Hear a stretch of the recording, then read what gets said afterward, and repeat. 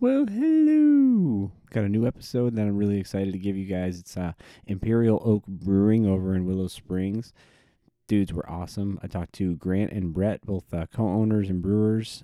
Brett, I believe, was considered the head brewer, for whatever that's worth, but both dudes were equally awesome. You can find them. Just go to Facebook and search Imperial Oak Brewing. They have a website, imperialoakbrewing.com. They post twice a week. It's pretty awesome. They give you a lot of information, what's on tap, what's coming up. And then you can follow them on Twitter as well at Imperial Oak. The place is ridiculously awesome. We talked about, a million different things about their awesome new Savage Oak Sour program, about how they got started, just like any other episode of this show on Average Joe's Above Average Beer podcast. So please give it a listen. I think you guys are going to really enjoy it, and their tap room is amazing, and they have cans now for the first time. There's a lot of exciting stuff coming out of Imperial Oak.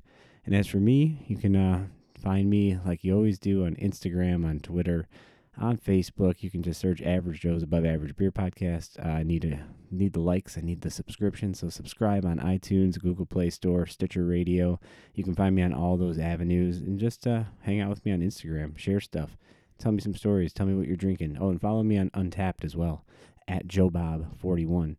And you can get me about the same way on anything else. So without further ado, here is Imperial Oak. Hey, what's up? Welcome into another episode of Average Joe's Above Average Beer Podcast. I'm sitting in the beautiful space off the side of the tap room of Imperial Oak out in you're Willow Springs, right? Indeed. Yep. All right, who am I joined by here, fellas? I'm Grant. And he's Brett. He doesn't want to tell you his name. I'm Brett. He's like, I'll let him tell. Yeah. We actually call this the Savage Oak Room because we do our Savage Oak Sour series over here. So I don't want to just like rip the Band-Aid off, but tell me a little bit about the Savage Oak. I don't know. Go ahead, Brett. Start it up. Well, we expanded actually just about a year ago, and the main reason we expanded was to add seating because we needed it, especially in the wintertime. But we decided we wanted to do some sort of brewing space over here. One thing we've all kind of wanted to do is wild and sour beers, and we were kind of paranoid about doing it in our regular brewery, so we kind of dedicated part of the space to our wild and sour program. And we decided, we were talking about what to call it, and we decided to give it its sort of own branding, kind of like the brewery does and several other places do. So, well, Savage Oak sounds pretty badass. So yeah, it sounds pretty cool. There's no Ties fighting back that. to There's no our fighting. main name. Mm-hmm. And it's cool that look to my left here, and I see awesome barrels filled with, I'm guessing, awesome stuff right now. Yeah, all these barrels in decent here start. are all wild sour beers. And the world thanks you for that. I think you guys are probably seeing it too. Just more people want it. More people want it now. It's becoming available to them, and I'm thinking they want it. So, Willow Springs, where you at? What do you know the address off the top of your head? In case 501 okay. Willow Boulevard. So if anybody's not been here, And if you haven't been here, what's wrong with you? Not really the easiest place because we're not on a busy street. We're kind of in the back of what would be a very small industrial area, I suppose. If you get to that corner of Archer and Willow Springs Road, or if you go south, that road turns into Flavin. We are behind the 7-Eleven, easy enough to use that term. Or if you follow the signs that say Metra stop this way, we're right across from the Metra. Is your parking lot dominated by Metro people? Does that happen? They're There's a not lot supposed across to- the street. They're not Yeah, they're not supposed to be. supposed to park in there. We use their lot after hours, so we can't complain too No. much. It's a little give and take. Symbiotic, isn't that what they call that?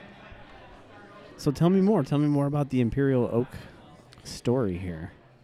We are a couple of homebrewers that have paired up with the bar owner is kind of the quick and easy way to say it. We met at Brixie's in Brookfield. I've been to Brixie's before. Yeah. It's a nice spot. So we have a homebrew club called Brixie's Brewers that we are still relatively supportive of and work with. We do competitions where we'll take the winners and brew some of their... Well, you'll scale it up here? Yep, we'll scale it up. Oh, that's awesome. We do that for a couple other brew competitions too.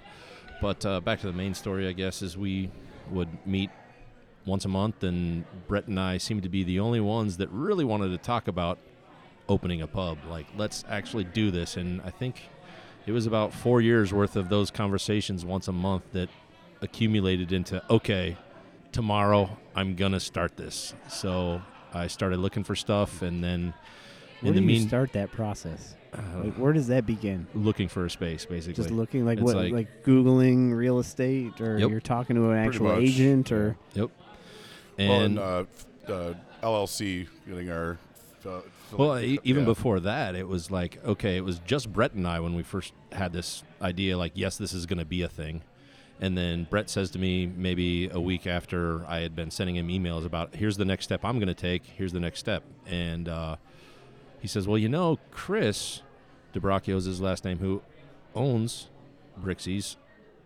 I talked to him about it, and he's kind of interested too. He didn't think we were this serious about it, but he's always kind of had an idea of like he would like to be part of a brewery too. And it just kind of worked out that he had a beer club that met at his place, and we said, yes, that sounds good. You are very good at running this bar, so you can be very good at running our bar. And we worked on the beer, and he worked on the staffing, and that's a short story. So what was his what's his involvement now? What is he labeled as? I guess you guys are considered what, co-owners and head brewer. He's also We Yeah. have 3 partners that own it. It's me, Grant, and Chris, and we've kind of evolved into our own little roles. And Chris pretty much runs the front of house side, the bar side. Okay. I kind of run Playing the to brewery. his strength. Yeah. Playing to his strength. And then Grant does a lot of the promotional stuff and organizing all the events and all that stuff too. You're the guy I'm going to bother once this episode goes up. I'm Yeah. like, hey, share it. Share it. Yeah, no, that's part of it. And then I also do things from, I don't know, ordering a lot of stuff that happens here. So, like, we'll talk about, okay, we need this many barrels to make Quiet Giant barrel-aged for next year. So Ooh, we're going to have to talk Brett's about going that to get later. these barrels from this guy, and I'm going to get a different kind of barrel from that guy, and we're going to put these all together and make, like, one, nice big jam of Quiet Giant barrel blend. And the people are clamoring for it, as far as I can tell, in the beer world. Yeah. The Quiet Giant does quite well. So what happens in between all that? I mean, I know you're trying to give me like a nutshell story, but I'm not about the nutshell. I'm about here. Let's hear some more. So from that stage of like you're looking for a spot, you got Chris, you got Brixie's guy over here. So We really only looked at maybe what's your timeline? 8 places, 10 places, because we all kind of want to stay close to where we're at. I'm in LaGrange, and these guys are not too far, and he's in Brookfield, and Chris is in LaGrange Park. And so we were all just like, let's kind of look around the area, but stay far enough away from Brixie so we're not a huge competition with them. And when we got to this space, like I said, as maybe the 6th or 8th stop, we all kind of looked at it and kind of looked at each other, and we stood outside and looked back at the building and looked at the forest that's across the street and just kind of said, this is a pretty chill spot. Like, if we were to put a patio out here, that would be a really nice draw. Oh, and by the way, there's a metro stop there, and there's bike trails right behind that, so we could really, make this a community thing where it's like people who live in the neighborhood that are getting off the train are able to come in. The guys that are done riding bikes with their families are able to stop in, and we'll just put a bike rack out, and people can sit here and drink, and that's exactly what happened. I'm surprised it worked out to our vision so easily. We kind of got lucky, though, if you remember, because we were actually looking at a different space that wouldn't work out for us. There was like a small... Which one? The one in Lyons with the auto dealer. Oh, yeah. It was right around the corner from Buckle Down. Well, it was really close to Buckle Down, but we were kind of talking Another about... nice spot. Yeah, we were kind of talking about what we like and didn't like, and the leasing agent was like, oh, okay, I got this spot that might work, and this place had not actually gone on the market yet, so he called the owner of the building and asked him if it was okay There's to the show train. it to us. So Yeah. we actually got the lease for this place before it ever even saw the market. So Oh, that's nice. Yeah, So you kind of saw it new. yeah, definitely. So But- what were some of the challenges leading up to that? I mean, did you guys have any trepidation? Where'd you guys come from before this? Like, you were just, you always knew you were going to do this? Or, like, did My you mama. have to? My mom. I was in my mom's basement. No, like I mentioned, I still have a day job. I've been at Comcast for almost 18 years now, and Brett was a teacher before that, and Chris God is bless still you. obviously has Brixie, so we were all kind of like either tired of what we're doing in Brett's case or just looking for more to do. And Apparently, you wanted a few full-time jobs all at once. Okay. Yeah, I get it. And then let me have a No, I couple don't. kids at the same time. Oh, okay. And that'll be a piece of cake. No right? complications at all. Yeah. So, what did you teach before this all went down? I was a high school chemistry teacher. Jesus. Yeah, and Did you show them how to brew beer? no, Or is that frowned upon? it's definitely frowned upon. I've gotten the Breaking Bad reference on several I bet. occasions. I bet. But this is legal, so Yeah. it's a little different. But yeah, I taught for about 9 years. I kind of ended up in a district I really didn't like, and I was at that point in my career where I was kind of stuck where I was. We had just had our second kid, so half of my paychecks were going to daycare. So we kind of decided to, take a chance, do something different, and probably the best decision I ever made. Probably? Well, Come on, look at this place. So if my wife listens to this, I have to say, probably. She was definitely obviously the best Yeah, decision that was you the ever made, best. but, And so it's the fourth best. but was besides it really a decision? my wife and my two children. It was the fourth best decision I've ever made. So, I guess to continue that maybe is like, all right, what's the number one thing breweries need to open? Money, right? So where did that come from? Well, we all chipped in, but we could all still use a little more. And so we started this kind of Kickstarter called our Snifter Society. So we have 19 members that were able to donate enough money, which was at the time $1,000 each, for every time you walk in the door, the beer is on us, or your first beer is on us. So that's actually that was not kind a bad. of their payment back for that, and so that was able to raise some funds for us. And we didn't really open on a shoestring as far as some of the other stories I've heard, but I would say it happens sometimes. Yeah. we had a few minor investors. Yep. I mean, less than 10%. We're lucky. We don't have any money people. All three of us are actively involved in the business. It's kind of your spot. Yeah, you would make the decisions. I would actually, as far as the brewery goes, I would say we did start out a shoestring because. But we didn't start with a 1.5 barrel. We started with a 7 barrel. We did start with a 7 barrel. We actually started with the same brewing system we did now, but there were some other things. There's a lot of places that roll fermenters in and out of their cooler. We didn't have to do that. We kind of got lucky in some ways where we kind of engineered how it was going to happen without having to take the biggest shortcuts. Well, we didn't have things like a hot water on demand, a keg washer, things like that. Like jacketed fermenters. It was some long stuff you built over time days, or some accumulated over days. time. Yeah. There's some definite elbow grease that went into the beginnings of this place versus your big quick started money backing type. Yeah, we did not have. We did use a contractor for some of the build out, but I spent quite a few long days building some of the tables, painting the walls, installing different aspects of this, that, or the other. But we didn't have to do it all ourselves, which, we had other jobs. We couldn't do it all ourselves. So we. Now, minus some of the maybe changes, with the Savage Oak stuff coming in here, is this kind of how you open day one, this visual, this current day look? The tap room and this room that we're off into the side, was this all yours, or was this something that was expanded out over time? The room we're in right now was expanded over time. Our original about space a year old now was next door. Just the tap room with the bar and the brewery space. That's all we had. Okay. Yeah, because I always remember coming in here and just I'm in there. That's it. This is kind of my first time being in this other extra space here, which bodes super well for you guys in the summer, right? I've seen great photos, and I've been here in the summer when people are out on the outside of your spot and the picnic tables. Yeah, like I was mentioning with the forest across the street, we're not on a real busy street, so there's no trucks, making dust up and down the highway or whatever you want to say, the main drag there. It's like we are on a little side corner street where when you're out having a beer, you can actually hear the birds chirping. You can see people riding bikes without having to stop at a crosswalk because they're about to get run drilled over by a semi. Yeah. So it's really a kind of oasis in the middle of like the suburbs that have the city feel that then has like a little bit of a you're out in the park forest kind of feel. So it's a good spot.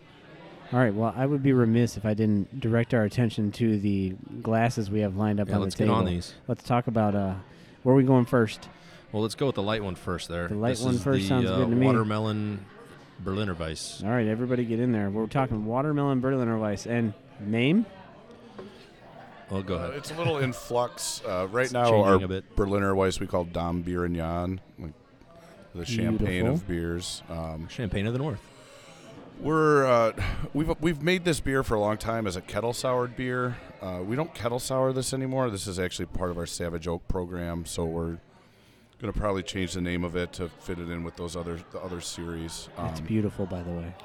So what we do is, instead of kettle souring, we do a mixed fermentation with Lactobacillus and Brettanomyces wild yeast. We actually don't use any regular beer yeast, or not to get too technical, Saccharomyces. No, go ahead. There's So going to be some people that want you. Saccharomyces is regular beer yeast, ale and lager. There's lots of different strains of that give you everything from nice, clean American beers to super fruity Belgian beers. But then there's Brettanomyces, which is considered a wild yeast, but that's the same thing. It has a lot of different strains to it. That was me.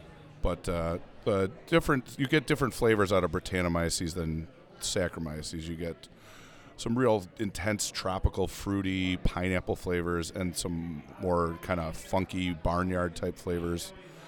The strains we use in this are more on the fruit forward side. So the base beer itself is a little fruitier than a typical Berliner Weiss. I can taste the watermelon in it, which sometimes, I mean, you get you get a sour or kettle sour, whatever it is, and it's got a flavor attached to it, Yeah. but you don't always get it. You know, that Right. definitely is like, and it's not like it doesn't taste like candy watermelon. Right. It tastes like watermelon. Right, and It's when true. we add It's not a fake flavor at all. right, yeah. When Right. we fruit them, we use real fruits or fruit concentrate, juice or juice concentrates, and we add them in the fermenter so that the simple sugars ferment out, so they don't end super sweet. Can you explain a little bit about, you mentioned at the beginning of this conversation about you're not kettle souring them anymore. Can you do like a quick little for dummies on? Sure, yeah. So kettle soured beers, what you do is you do the first part of the brewing process, It's an which is easier process. Is that it's is an that right easier or wrong? it's an easier and much quicker process.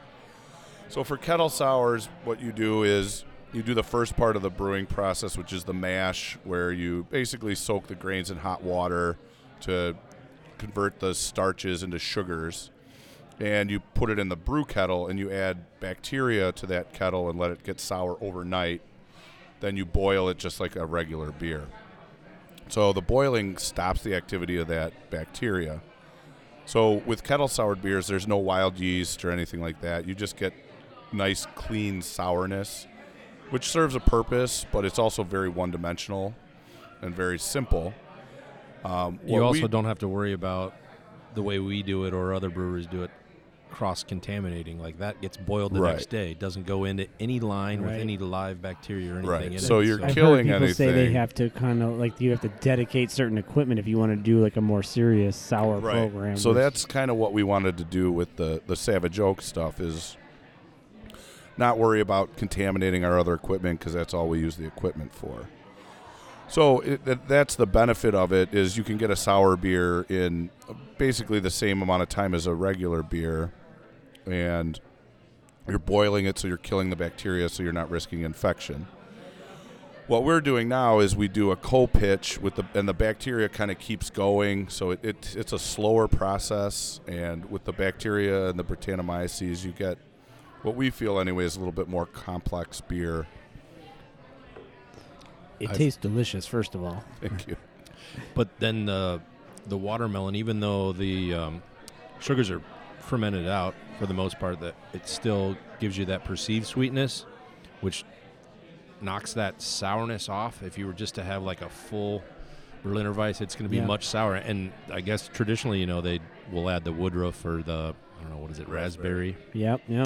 I've seen that quite a to bit. kind of back sweeten it a little bit. And by us adding the watermelon and still letting it ferment, you still keep that nice sour, but have that little bit of fruit that adds your palate to say, oh, this isn't too tangy. This isn't like licking a lemon. This is good. Yeah, I've seen that at a couple of places. Like we just did Maplewood recently, and they had just put a Berliner on the day before, and they'd make their own 3 house syrups. You know, that you could add a little shot of that to Right. it, and then Hailstorm would add like the Polish raspberries, you know, concentrate type stuff right into a shot of their Eichmann Berliner or whatever they called it. Had like a jelly donut on the can. So that's something that I had not seen before, but it's something. Do you guys do that here? Do you guys do like the syrup option with some of these? We do. or- Yeah, we have them behind the bar, and we don't make our own or anything, but we have. I think it's by request only. You It's have by to request. Yeah. For the real It's not Berliner like, geek. would you like it with that? Yeah. It's like you're gonna drink it. It's like not on the this menu. unless you It's not on the request board up in the chalkboard. Right. No. So who names the beers first of all? It's kind of a collaboration. Yeah, everybody I like don't it know, just we kind feels of right. pulled from our homebrew background as well as just kind of thinking, with he was saying we're changing the name of this one to kind of go in line with the rest of our sour series. So we're trying to kind of stick in a theme of like a color. So straw is one of them. This one will be changed to Blanc, or single words more than colors because our They're almost like hair colors. yeah. Temptress. Ruby and gold, so those are like the other series. But then we also have Funk, which is the IPA in the sour side. The But funk. yeah, You guys have a Brett IPA on right now. What does the Brett add to the traditional IPA? It does give it just a hint of that sort of earthy, barnyardy thing, but It's Again, funny when you tell somebody barnyardy thing. you Yeah, know, you're it's like, hard to- why would you want beer to why taste would you like want that? that? But But when we- you taste it, you're like, oh yeah, no, that's But good. we do it. Those are more fruit forward Brett strains that we use in there. So you get some of those tropical pineapple flavors, and then we do a big late hop and dry hop with it. So you get kind of we use Mosaic and Citra, some of the classic ones. So you get Big, that sort of juicy, more citrusy hops. Okay. more I don't know what's the word. More well-known, typical hop flavors Get a that little kind of more blend run with of the that. mill kind of Yeah. flavor. Okay. And it finishes. Brett also ferments the beer really dry, so it finishes dry. So it's a good summer beer. It's real refreshing with a lot of citrus and tropical fruit flavors. Gives you like that Pinot finish, like that. Yeah. Okay. Mhm. Oh, that's nice. So what's that clock in at ABV wise? The Berliner is 4.5, 4.5. and then the Smashable beer all summer. yeah the Funk and our other one that we do right now is the straw is a Brett Saison. Those are both right around 6%. Are you guys seeing like an uptick in the sours and the Saisons, the farmhouse type stuff, where people are like getting more acclimated to them, or is it kind of? In the summer, for sure. Those types of beers definitely seem to sell better when it was nice outside, when it was warm outside, which makes sense if you think about it. They're all kind of tart and dry and refreshing. In the summertime they were selling faster than I thought they would. Yeah. I think you're just talking more maybe in the industry. Is it being more of a trend? Well, and industry, it and like definitely these is. people, it's getting people in the craft beer door, I guess. You Yeah. know, like from the Miller Lights and the Yeah. Coors and all that There was stuff. a good it's minute like, I did not like sours for yeah. until I've had a few. And I was like, okay, yeah. Oh, now I get where they're coming from. It's, I had my it's- first sour in a pool in 2014, I think, in South Carolina in You Myrtle thought it was Beach. part of the pool water, maybe? Yeah, I just happened to. My daughter was 3 at the time, and she's swimming with another girl around her age, and the wife's talking to my wife, and she's like, "My husband's coming tomorrow. He's on business right now." Next day he comes in. I'm at that stage in my craft beer life where I'm buying Gumball Head and Zombie Dust at every turn. I brought a bunch of it. We've to all Myrtle been Beach, there, man. Right? It's okay. I mean, don't get me wrong. They make great beer, but yeah, you grow out of it. I still buy Zombie Dust anytime I see it. Oh, yeah. It's- Why It's not? still delicious when it's fresh, man. So I'm sitting in the pool, and the next day, husband comes, and he's like, "Hey, we introduce ourselves." Well, it turns out he works for Terrapin, the arm of Budweiser down south. The Terrapin stuff. He was at Boulevard all week on business, doing whatever he was doing, getting their beer out to them, doing something with them, and he comes in with. You got Zombie Dust upstairs? You got Gumball Head upstairs? I'm like, yeah, I got a bunch of Oh, it up yeah. there. So he's like, let me get you some stuff. And he gives me a Westbrook sour. And I'd never had one. He's like, I want to see your face when you drink this. Mm. And it says right on the can, it's got like a picture of a pretzel and something on there, and it says sweet and salty. And I'm like, what is this? How long ago was this? This was 4 years ago. Right. So that's kind of like probably one of the first ones on the market, right? Yeah. Like Oh, kind of and when it started. That's what he told me. Westbrook Goza. That's a great beer. Yeah. Yeah, I propped that thing up in the pool, and he was like, huh?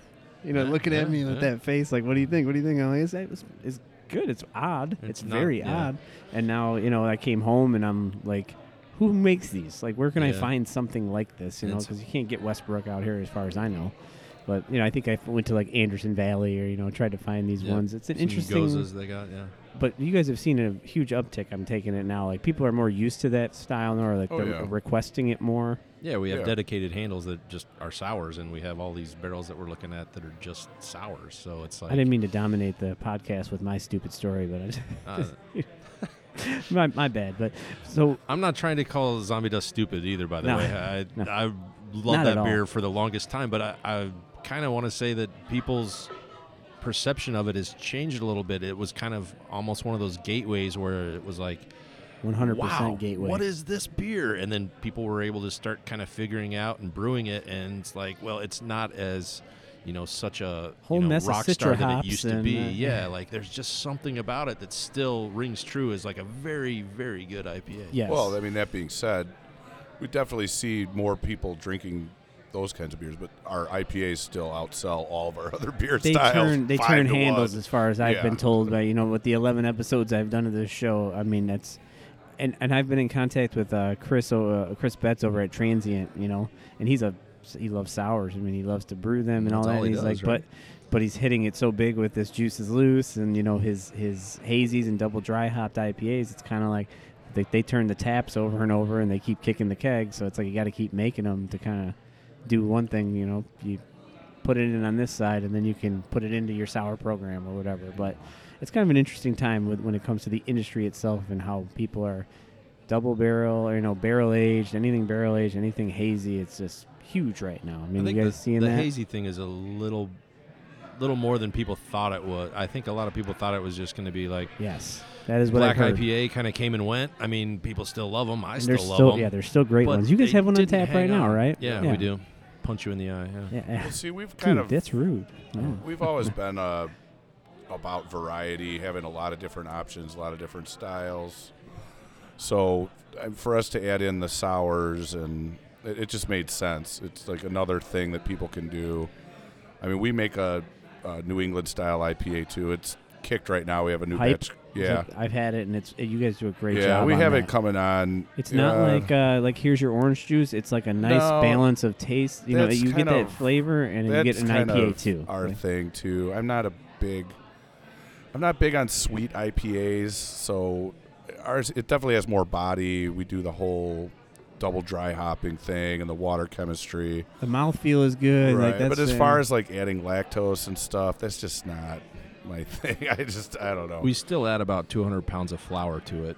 Just keep Jesus, I've heard that. I've heard But, that story before too, man. It's crazy. It's crazy. So I mean, People there's just kind jump of a on the thing train. about like, are you going to make them or aren't you? Like, I mean, we make every other beer style, so why wouldn't we try this too? I mean, Yeah, we you gotta still like make get your black head IPAs. out of your own ass and We- be like, you know, I'm not that above, you know, what we're doing Yeah, here. we, Like, I get we're all it. for trying. You know, we made one, people liked it, so we made it again. It's not. I've That's seen some people high five over, you know, like don't get into that craze. Like stay, you know, but it's not.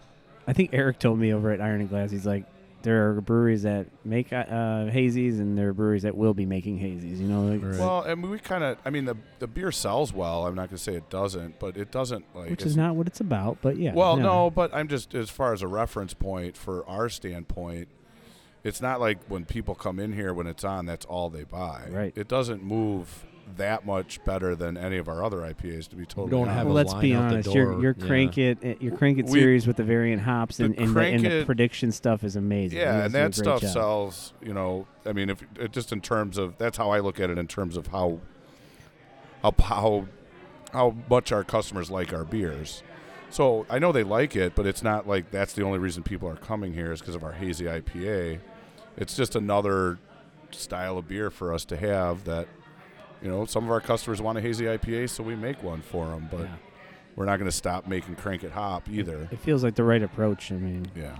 that wasn't part of our game plan when we opened. Like back when we were talking about the pub starting, it was, well, let's brew beer we want to brew, and I think that's everybody's idea. Hetty Topper wanted to brew that style of beer. They We did wanted okay to with brew, we wanted to brew big barrel-aged strong beers because that's what we like to drink and brew. So we kind of rolled that over, which segue into the next beer. Barrel-aged double You get E's. stale to keep brewing the same shit over and over too, right? Yeah. And with the Savage Oak stuff, is that something that you guys are? Well, you may have already done it, and I just missed it or something. But I know you guys do big things with Double D's and big things with was it Giant?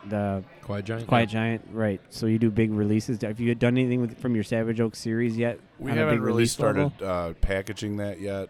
We're going to start packaging it, but We really just started this space last year, end of January, so we haven't had time to really barrel age and But nice it's in sour. the plans? it's in the plans. It's almost here. I don't want to compare you guys to everyone else, but I'm thinking Penrose Wild series type releases like that. I think that's something we need to see more of. I love and that, we're yeah. definitely going to do that. Most of the stuff we have available now is kind of it's not kettle soured, as I said, but it's still quicker turnaround stuff. When we start, there's a few that we have going now. As Grant mentioned earlier, our Gold and Ruby are our kind of like our Flanders. our Flanders style and our Lambic style. Not to get crucified by the purist, but that style of beer.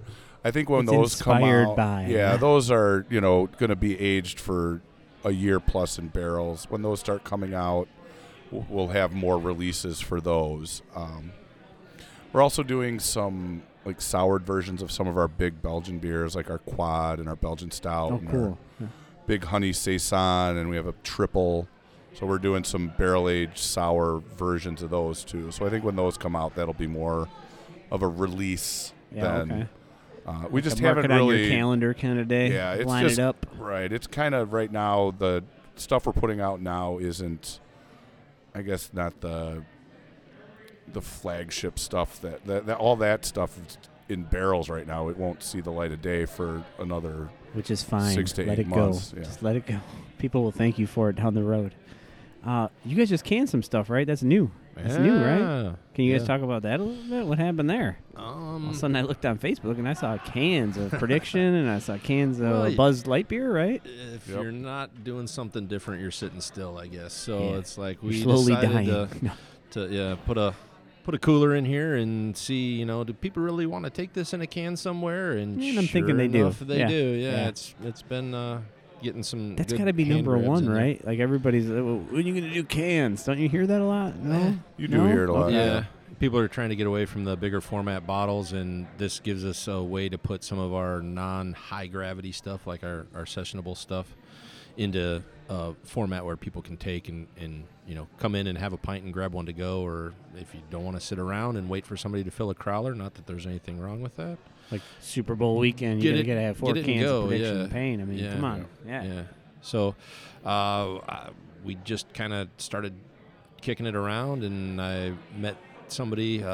Phil's Mobile Canning is the people that we went used. Mobile Canning. Yeah. Do you know anybody who's used them in the past? Is that how you figured, that's the way to go? They were at one of the brewers' meetings, the guild meetings, that we just talked to them, and we're like, not right now, but maybe in the future, yeah. And then it was maybe 6 months later that it was like, okay, we're ready for that phone call, and then... You didn't lie, see? Yeah.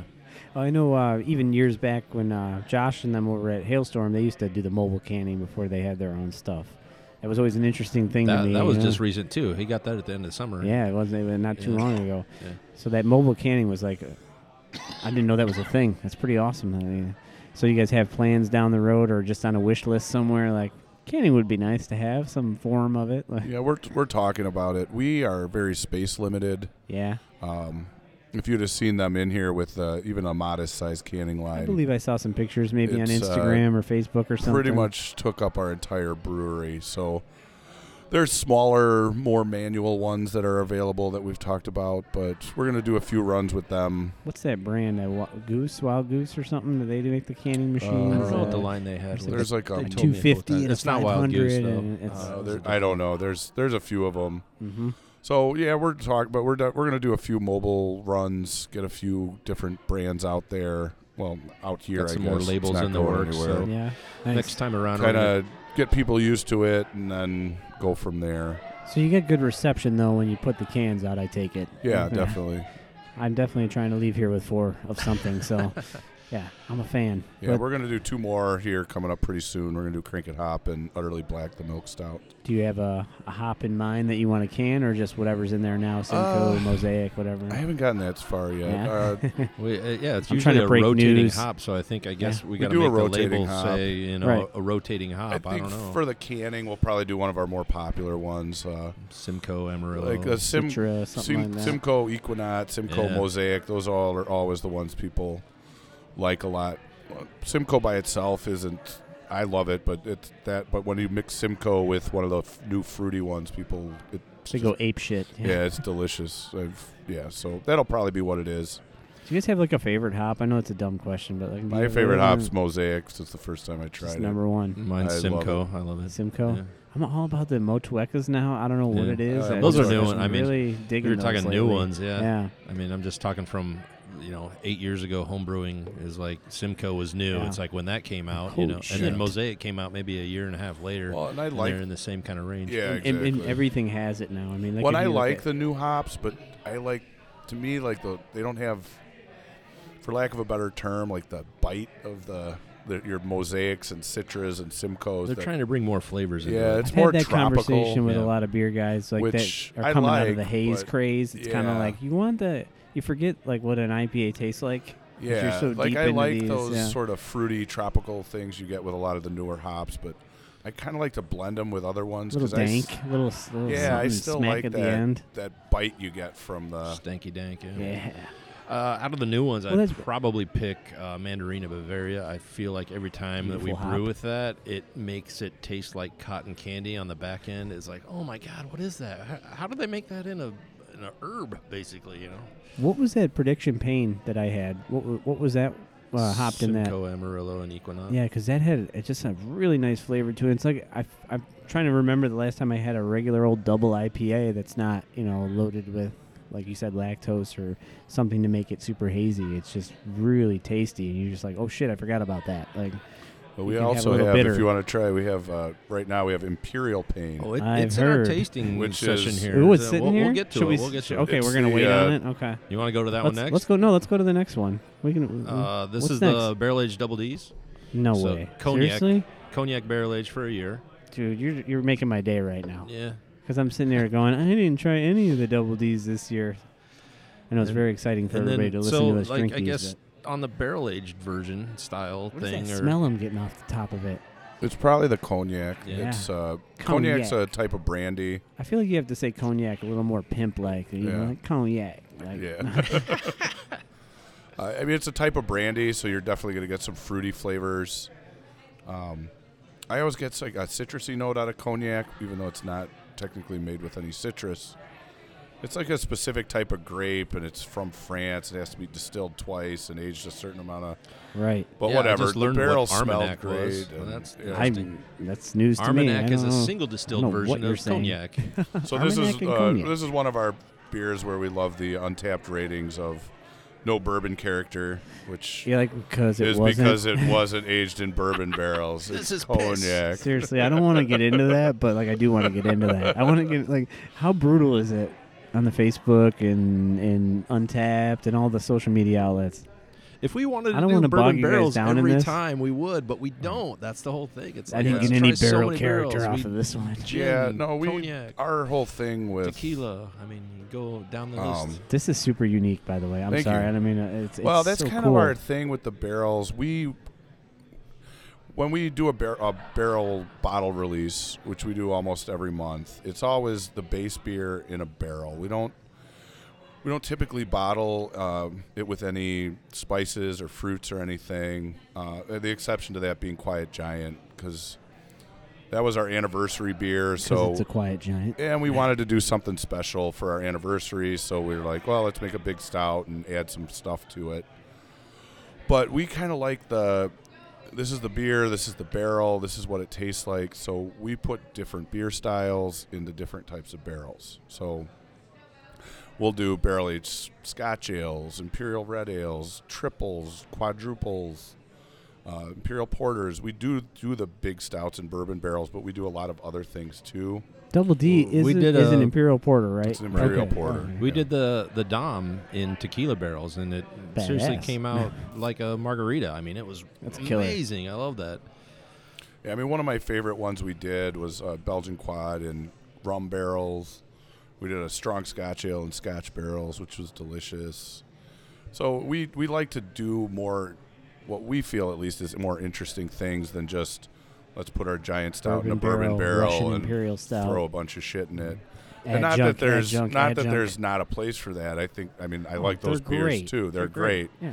But that's not really our thing. There's a lot of places that are doing that, which is cool, but to us I'd rather do a Imperial Porter in a cognac barrel than do the same stout with Super unique, like Yeah. I said. I mean, it's just something And we you're not still gonna mess get with at it a every little bit place. afterwards. He was saying that we don't add spices to anything that, any of our barrel aged stuff. But when we do our releases, we tap a keg of something that's infused. Play with so, it. Right. Yeah, I meant the bottles aren't. The Right. bottles are Right. just and the you straight mentioned up. the bottles, yeah. So with the Yeah. double Ds, we took orange peel, orange juice. So would you run that through like a Randall or something? Nope, or right like in the how- keg. Right. Okay, you just Yeah. throw it right in the Yeah. keg. Okay. We have some sort of specialized kegs that have a nice big opening. Specialized kegs. What? What? Well, they have a big Satco. opening on the top. And they're It's like, like a 4-inch they're like opening. Sankey kegs, or they're just, or It's they're got like a Yeah, a they're corny Sankey keg. sphere. like- They're Sankey kegs. Right. Okay. So instead Ah, of damn. it just being a small little head, the opening is 4 inches wide, so you can put things in a muslin bag and And they're jam steel it in there. kegs. They're like, Mhm. like the old. Yeah. Okay. So it's like a bigger version of like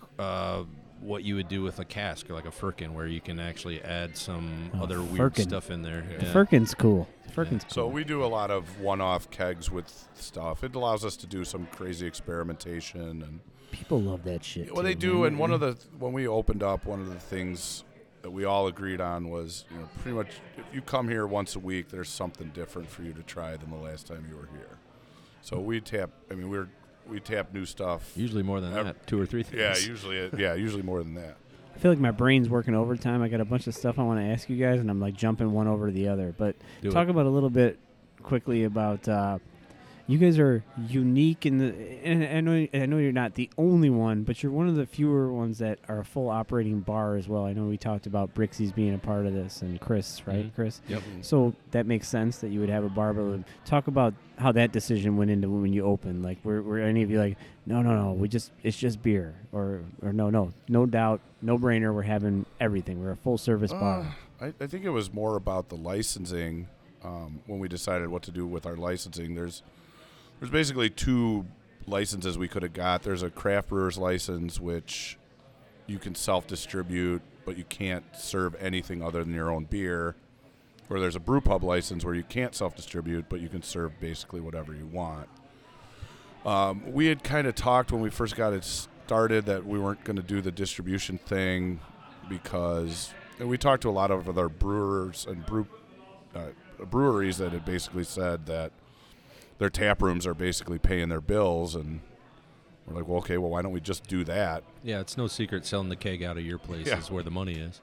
So we figured, well, it makes a lot more sense if we're going to do this, if we're going to sell in-house, to instead of worrying about self-distribution at this point, let's make sure we can have cider and wine and have everything available.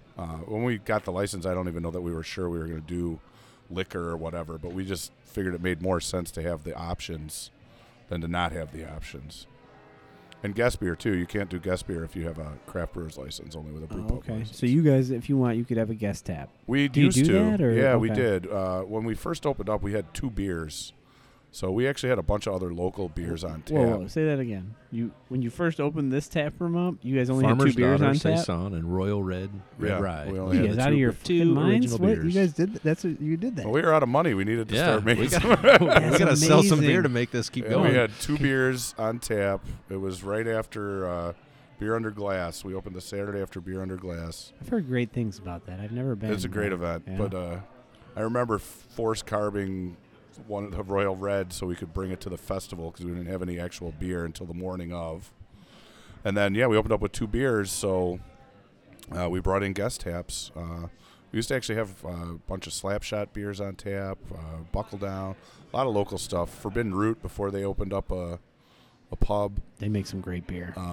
But once they do, and it was kind of something we planned on doing. But I mean, it's a good thing. But once we started to expand and get more than 2 beers on tap, the guest beers just didn't sell very well. People wanted our beer. How long did you guys have 2 beers on tap?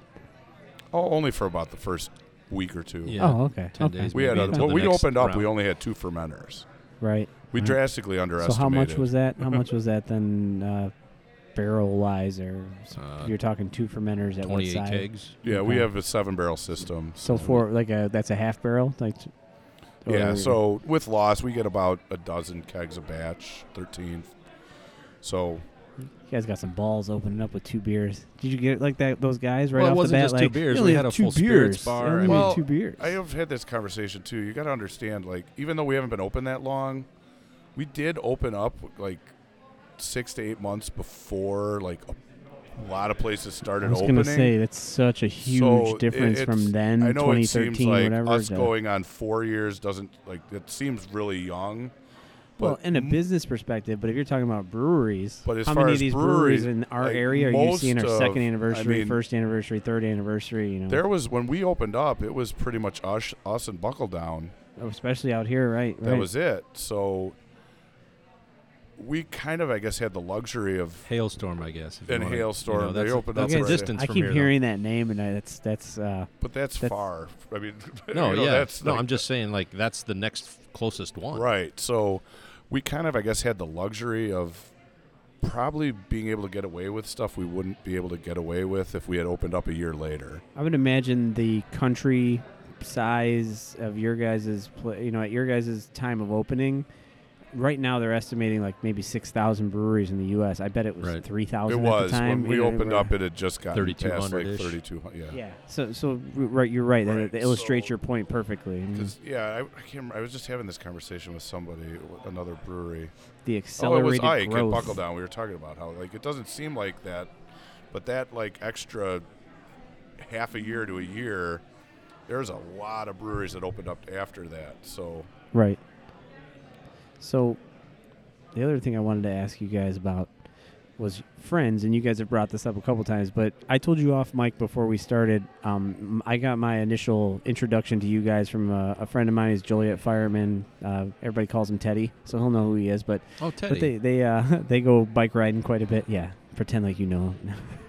His actual name's Michael Theobald, but anyway, he ride mountain bikes around here with buddies, and they would stop in here, and he knew I was into craft beer. He's like, "You ever heard of Imperial Oak?" I said, "Nope, never heard of it." I said, "Check it out," and I started coming here right away after that. But the other introduction I got was Josh over at Hailstorm. He loved you guys. He Yeah. would, I'd be over there. I played music over there a few times. I opened for a friend of mine, but I would come to the bar to order my drink, and he would have a bomber of one of your guys' barrel ages or something, like a Quiet Giant or something, and he would be drinking that while he's serving other people. I'm like, what do you got there? He was always a big proponent of you guys. So what kind of friendships, what kind of breweries that you guys like working with? Do you do a lot of collabs and things like that, or? I wouldn't say a lot, but we have collabed with them a couple times. I visit that place pretty frequently. Yeah, they make good stuff. I'm down in that area once a week, and me and Josh usually have a conversation, and if Brandon hasn't left for the day after brewing, we usually hang out and have a pint or two, and we've done a goes with them a couple times, and I feel like we did one other something with What them. was But the goes? the goes, the LMFA goes. Oh, that's the no. I'm It was looking at. I'm watermelon, thinking of the other watermelon, one. blueberry. Yeah, I'm The year thinking of before the- we was just did- the clean. Mexico one. There was a lime. Oh yeah, No Way Jose. Yeah, No Way Goes There. There you go. But yeah, they're great guys. They make great beer. So we have a good relationship with that. We have Yeah, he does group barrel buys down there, so it like helps the whole Dude, everybody talks about that. community It's great, of right? people who want to barrel age, which I love because Chicago Explain is what, kind what of what he does a little bit. Just short. he will just I don't know who his contact is or whatever, but he calls up the He'll distillery. never disclose. I'm sure he would probably tell you who it was if you asked. Right. He's just open and honest about everything. It's great. He orders a full truck full of Buffalo Trace or Yep. whatever from a distillery, and it's on a truck full, it's 188 barrels. We usually use 2 to 6 at a time maybe, and then for our biggest stuff we'll do like a little more than that, 10 or 12. So there's no way I would need 188 barrels, but when he does that, it saves us like $40 a barrel. So it's like, yeah, everybody in the whole neighborhood of Chicago is getting those. So some of those barrels go all the way I'm up talking north. to Penrose in Geneva. I'm Right. talking to Elk Grove Village Microphone. Yeah, I'm still considering the Illinois. Right, I mean, right. some of them go to Indiana too. Yeah. Like they get around. Chris, our other partner, he, from his experience in the bar business, he knows a lot of these brewers too. So, like Paul from Noon Whistle, he knew him Love before Paul. we ever opened. We've done a couple collabs with them. Noon Whistle's another kind of home base for me. I mean, He knows Brant from Dry Hop Corridor. So we haven't done anything with them yet, but I'm actually working on Roger right now. Roger's going to come do something that he's working on. He wants to do it with the guys from St. Aaron, try to get them together. I mean, we've always gotten along well with the Buckle Down guys. We did one with Brando out at Workforce. That's always fun. Yeah, we get along good with the. I mean, it's getting more competitive, but it's not like cutthroat business. I mean, everyone still gets along. There's a lot of love there. Yeah, we got a collab in the works with Buckle Down. It's funny they needed growler caps, and they came over, and what do we get out of it other than giving them growler caps? A collab. Collaboration. That's awesome. Yeah, it's good to be out of things once Buckle in a while. Down does good things out there. Yeah, it's a very ambitious. It's a very ambitious. Yeah, you took on a big one there. Yeah, it's. Talk about it. So you're gonna get beer nerds the plan boners is, right now. The plan is. What are they doing? And I don't want to make any promises. Okay. But the plan is, we're going to do like a big double milk stout, and we're going to do a double barrel. So we're going to do bourbon barrels first. He said it. He said the hot words. Yeah, Double I barrel. know. That's what we do here.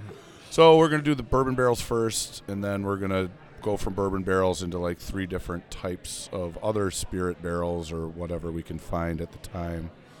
Buckle Down's going to do cans of, we're going to do, probably 2/3 one type and a third of another 2 types. They have the capacity, so they're going to do cans of the one we do the most of, and we're going to do bottles of the other 2 variants, and we'll do like a So we're talking like shuttle back and forth kind of thing. Starting in bourbon, finishing, starting in bourbon. Probably for like rum 5 months, and maybe like finishing rum. You can get rum pretty easy, brandy. Like cognac comes around every once in a while. Maybe some scotch. We'll see. Yeah, we'll just have to see what's available. Stuff like that. I mean, bourbon is. I'm blacking out right now thinking about all the stuff you're doing right. That sounds amazing. Bourbon is pretty easy to come by. A lot of the other stuff, you just kind of grab it when you see it. Okay. Yeah. So.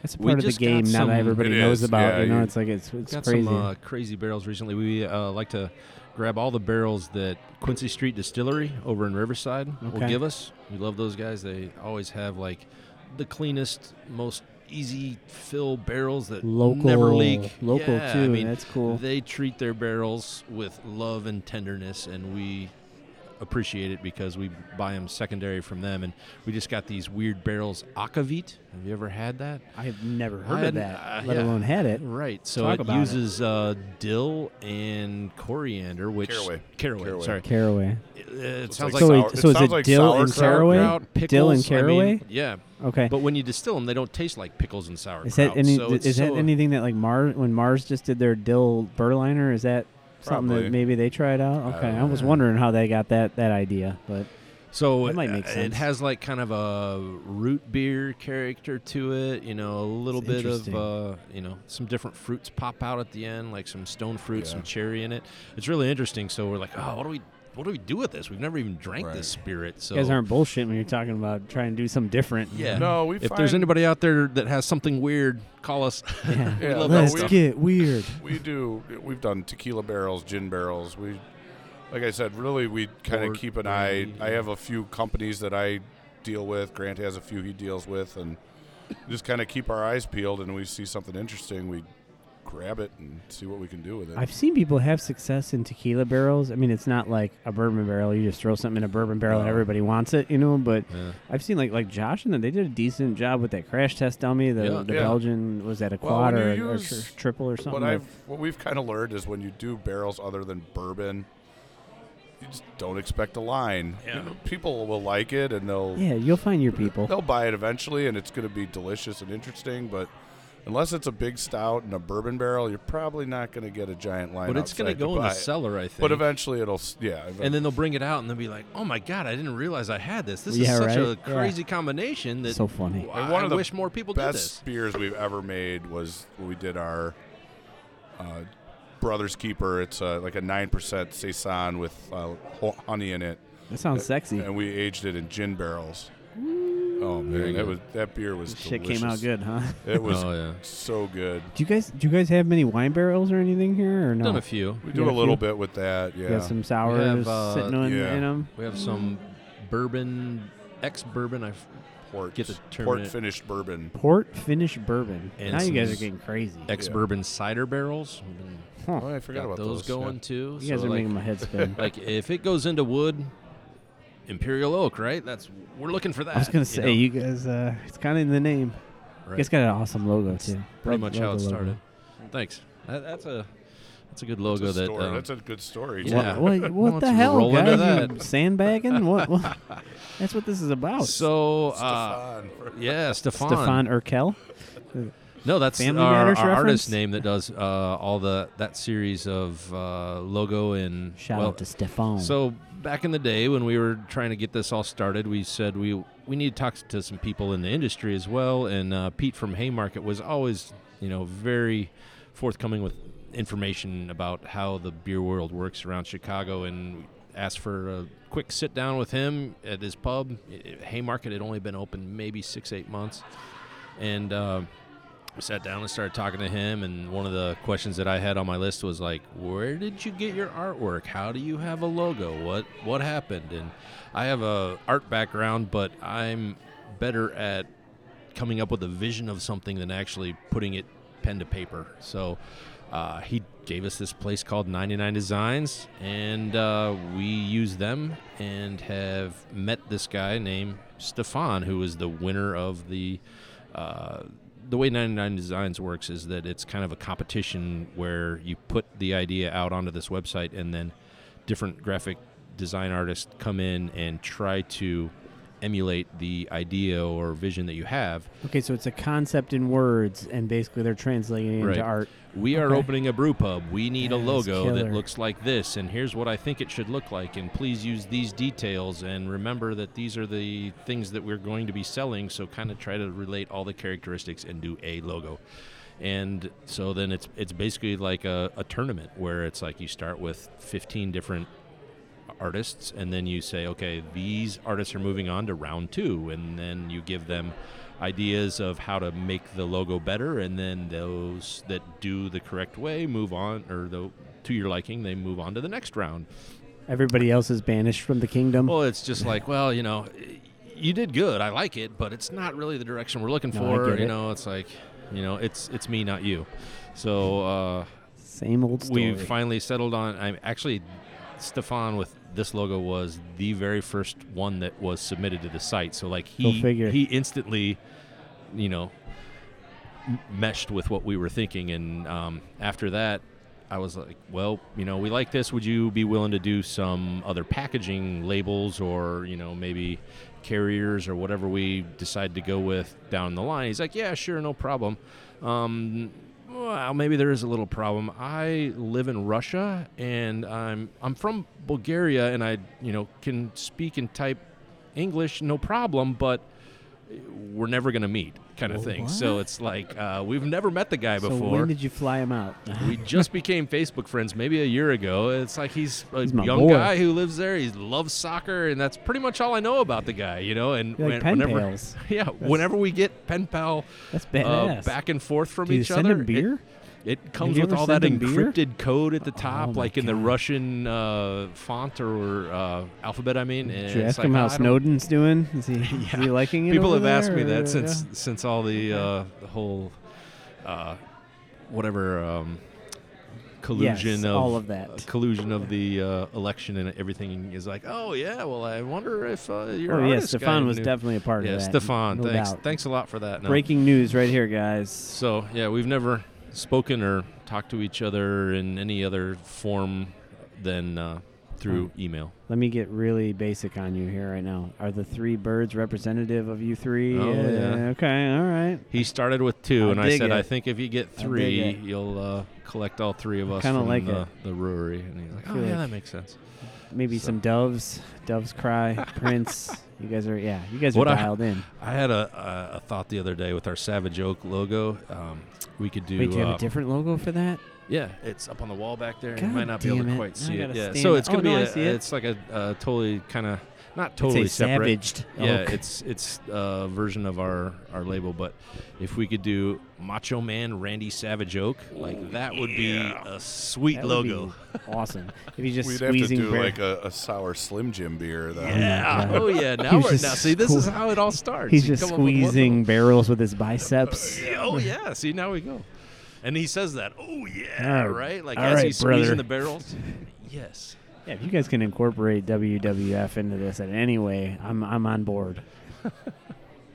All right, so 3. What am I talking about? 2013. So you guys have been operational for almost 5 years. Were you guys deep in? That was the LLC is 2013. So people Okay. ask that, and it's like, well, when you didn't open until 2014. Well, we were established. You just tell them to 2013. shut up. Yeah, shut up. Yeah. Don't worry about semantics. Believe me, that first year of work, even though we weren't selling beer out the door, was still work. So we counted it believe as it. part of our business.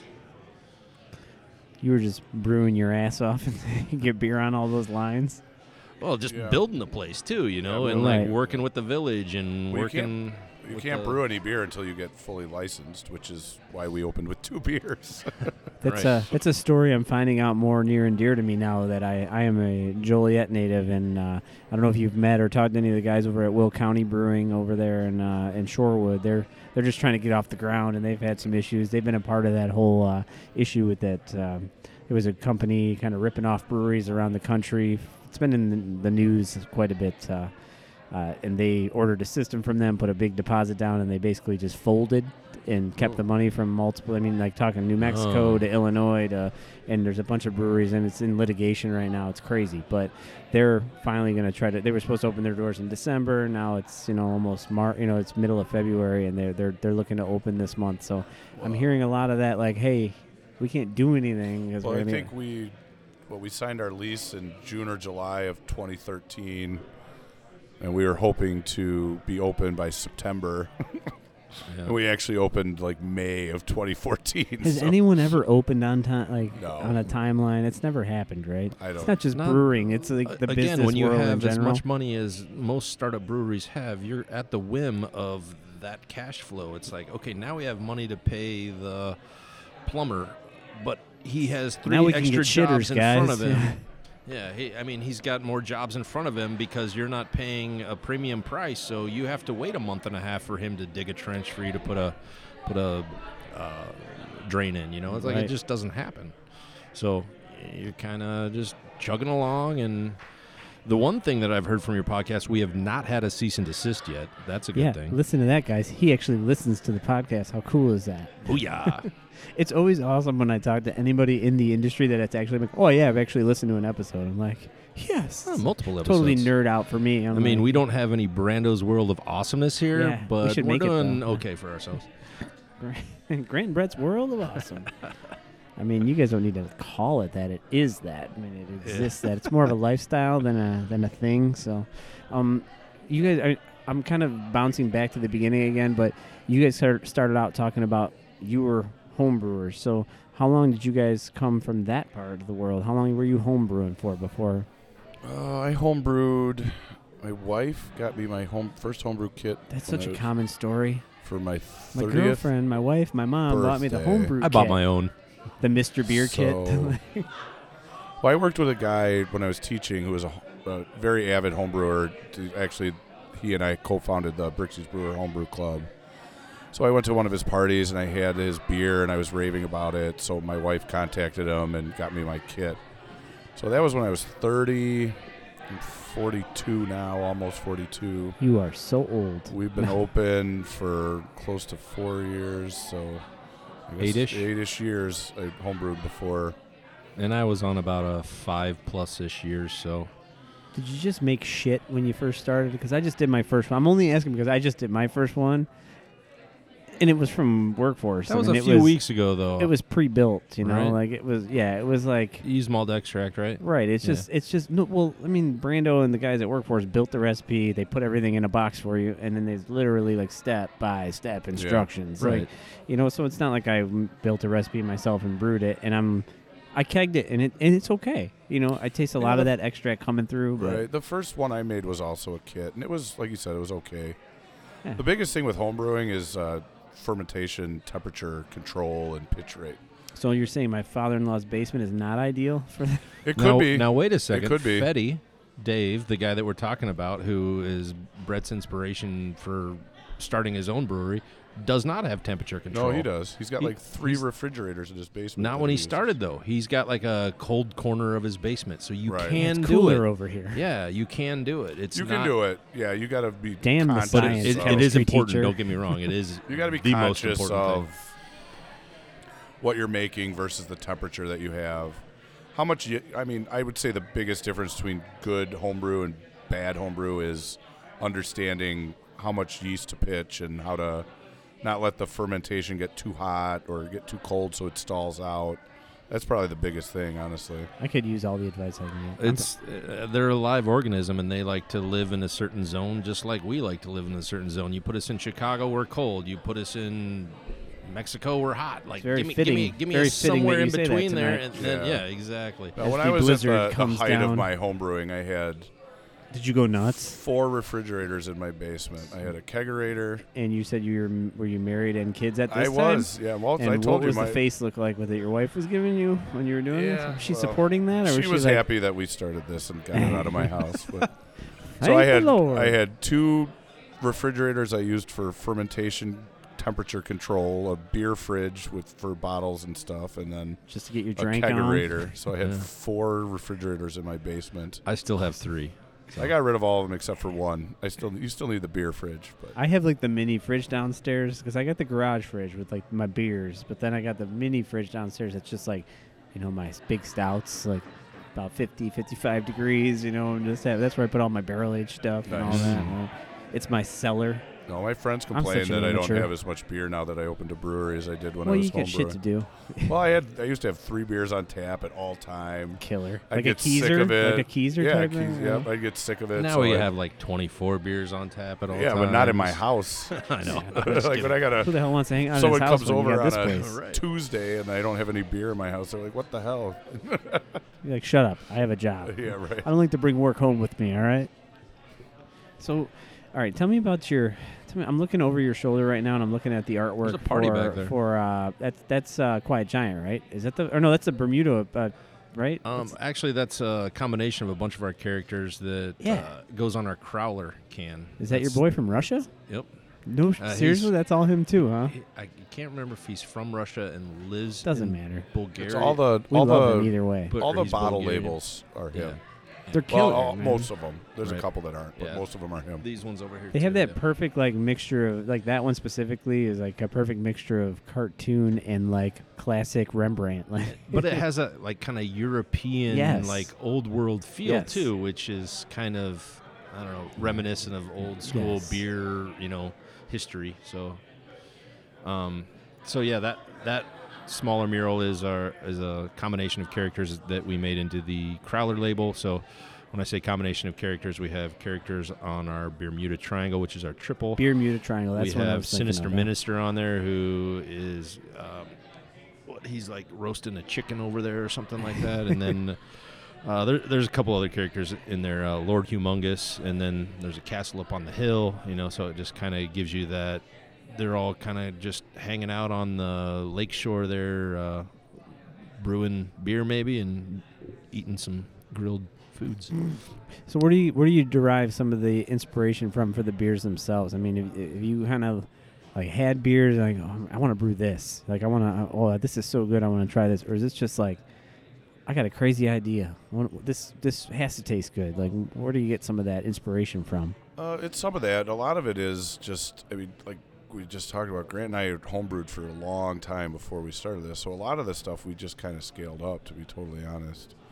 Recipes you've been making for a Yeah, while. so a lot of it is that, and then we kind of try to make just real solid base styles and then kind of mess with them from there. So, let's make a really good brown ale and then add maple syrup and coffee to it, that kind of thing. So how do you guys attack your, now that you have the Savage Oak program, how do you guys attack kind of checking on everything? When, do you get a group together? Do you just you pull a nail out of the barrel and taste it? Or Yeah, do you we get, have let me get somebody that doesn't know any or doesn't care anything about sours. Let me get their palate on this. Or we is it try to mostly have just as you many guys? people taste the stuff as we can. It's usually mostly just the brew staff, Grant and Chris. But yeah, we'll try stuff when it's been in there long enough that we think it's ready. We'll give it a try and see where it's at. Okay. And one of our brewers, Dan, works with a lot of the yeast stuff over here that is some of the wild stuff that we've been kind of growing up and figuring out what works best in this, and then we kind of do a blend of that and say, okay, I like it better with more of X and less of Y, but Y has its place, let's put it with Z, and then we try, it's kind of a ambiguous selection to begin with, and then you kind of find like a good spot to blend them together. Okay. Yeah, it's always fascinating to me how you guys dial it in and blend. And I mean, I couldn't stop asking Penrose questions when I was there, off mic, on mic, like how do you go about it? Like, are you measuring, you doing, or are you just like, a little bit more of this, Yep. a little bit more of That's that, little exactly dash, right. little It's of this. mostly sensory. Okay. Got to have a I mean, good we palate. do have a little. I mean, for our scale, we have a pretty decent lab, and we do testing and stuff. But as far as what Brett strains we like and what bacteria blends we like and how to blend stuff, that's all sensory. You guys we messed can't, around like- with the cryo hops yet? Is that We something did. you're I just- interested in, or I wasn't personally a huge fan of yeah? them. Can you explain a little bit about what it means It's to just be lupulin powder, really. Yeah, so they basically extract Lupulin? they basically extract the good stuff out of the hops. So Get rid of the green grassy matter. get rid of the grassy matter. just and more it's- concentrated in a pellet, yeah, basically? it's concentrated, but to me personally, it kind of misses there's something about the hop character that it's just kind of missing. We actually did. You're not supposed to use it 100%, but we called it Crank It Hash. We did a cryo hopped version of it, and it had like that nice fruity thing, but it just kind of, to me, it was kind of lacking. I think it has a place in. You get about 2 for 1 as far as poundage goes, so you don't have to use as much. So I think there's a place for it mixed in with Right. other hops, but the stuff we got too wasn't pelletized; it was powder, so it was a mess. I mean, Oh, jeez. when we broke that stuff down, I felt like That's how it all Scarface. I was covered with this shit. Like, it was like Scarface. yeah, it was like little blow. yeah, no, Okay. like I mean, it was just I piles get it. of I see what green goes on here. powder. That's why we call it Crank It Hash. It's just the green looks like Some just hash, yeah. bro. Yeah. So I mean, we haven't gotten any. We used up what we had, and then I don't know. Moving on. Apparently, they pelletize it now, so I wouldn't be opposed to trying it again. But It's not really our first go-to thing. It's always fun to experiment with stuff, and like I said, I like trying new weird things. Yeah, I don't know if you guys are realizing it, but you're building this trend that I'm liking of like, you're not overly critical of a trend or a new thing. You're willing to bring it in-house, check it out, try it, and if you like it, you'll do it. If you don't, you tried Yeah. it. I tried it, yeah, It just And, didn't fit. I mean, we could easily revisit it if somebody like has, awesome process that Success, they've yeah. now nailed down and they want to share. It's like, okay, well, we'll try that again. That sounds good. yeah, something that happened 3 and 4 years ago shouldn't affect your potential to try something new right now. So Yeah. I mean, I that's well, I good that think you guys those have hops that just came on mentality the- approaching it. They were just available last spring, so we're right. yeah. Oh, okay. We did a yeah. thing. We tried a bunch of we did a whole series of experimental hops, versions of Crank It, and They just had same thing. numbers They were set good, of but there names. was nothing. One of them actually Crank ended It's up. killer. Thank you. One of them actually ended up being what's called Laurel now. Which is a one? nu- I can't remember. HB 344? Yeah, right. Exactly. They were all numbers, and that one was It's a pretty Laurel hop. That's what. That's what they're it's a calling new it. hop. It's a new hop I've that they're seen so calling many of those now Laurel. that I wasn't aware L of. before. Loral. I've seen like Enigma. I wasn't real Yeah, familiar with. yeah. There's so many and- now. I So mean, that Ella- one was the pretty. Ella Some of them were hop, pretty good, but a lot of them were just like, eh. Like, I mean, it was fun to try them. We did 6 of them, which was probably in retrospect too many. So I think by the end, our customers were like, okay, enough of this. Can we get a freaking Mosaic beer, please? Put the Simcoe in it and shut your mouth. Yeah, right. It puts the lotion in the basket. Make my beer. All right, let's talk about this one that we're about to pick up here. So this I'm was excited for this one. Imperial Pain. This is Imperial Pain. We wanted to It do smells so good. a special beer for when we opened our expansion. We did. We called it the Grand Expansioning. So we decided to do. I guess for lack of a better term, it's a triple IPA. So it's our Prediction Pain, which is our double IPA, which is about an 8.5% beer scaled up. The first year we made it was 12%. This year we got a little better efficiency, so it's 13.5%. Approaching Bourbon County numbers. Yes, ABV. Jesus. It's literally uses shocking that it's over 10% when you taste it. Literally is double the hops of the dry hop and all of that of our regular Prediction Pain, which uses a lot to begin with. It's a little bit of a kitchen sink beer, kind of end of the year. We have new hops coming. It's the same hops as Pain, Yeah, but but we use yeah, more no, of them it because is we like I gotta use everything in the cupboard, right. guys. Kind of, yeah. It's like, It's, let's use these guys up. Yeah, it is definitely a end of the year. Let's use up the hops we have so we can get the fresh ones. But You guys are, I'll tell you what, you guys are a couple of liars. There's no way that's 13%. It is. There's no, wow. So one of our regulars just told us yesterday that he loved this beer the first time we released it, and so when Until he came blacked in out? when we released it last week, he bought 2 of the bombers that we bottled, drank them both in one night, and Bullshit. then that happened. so Jesus.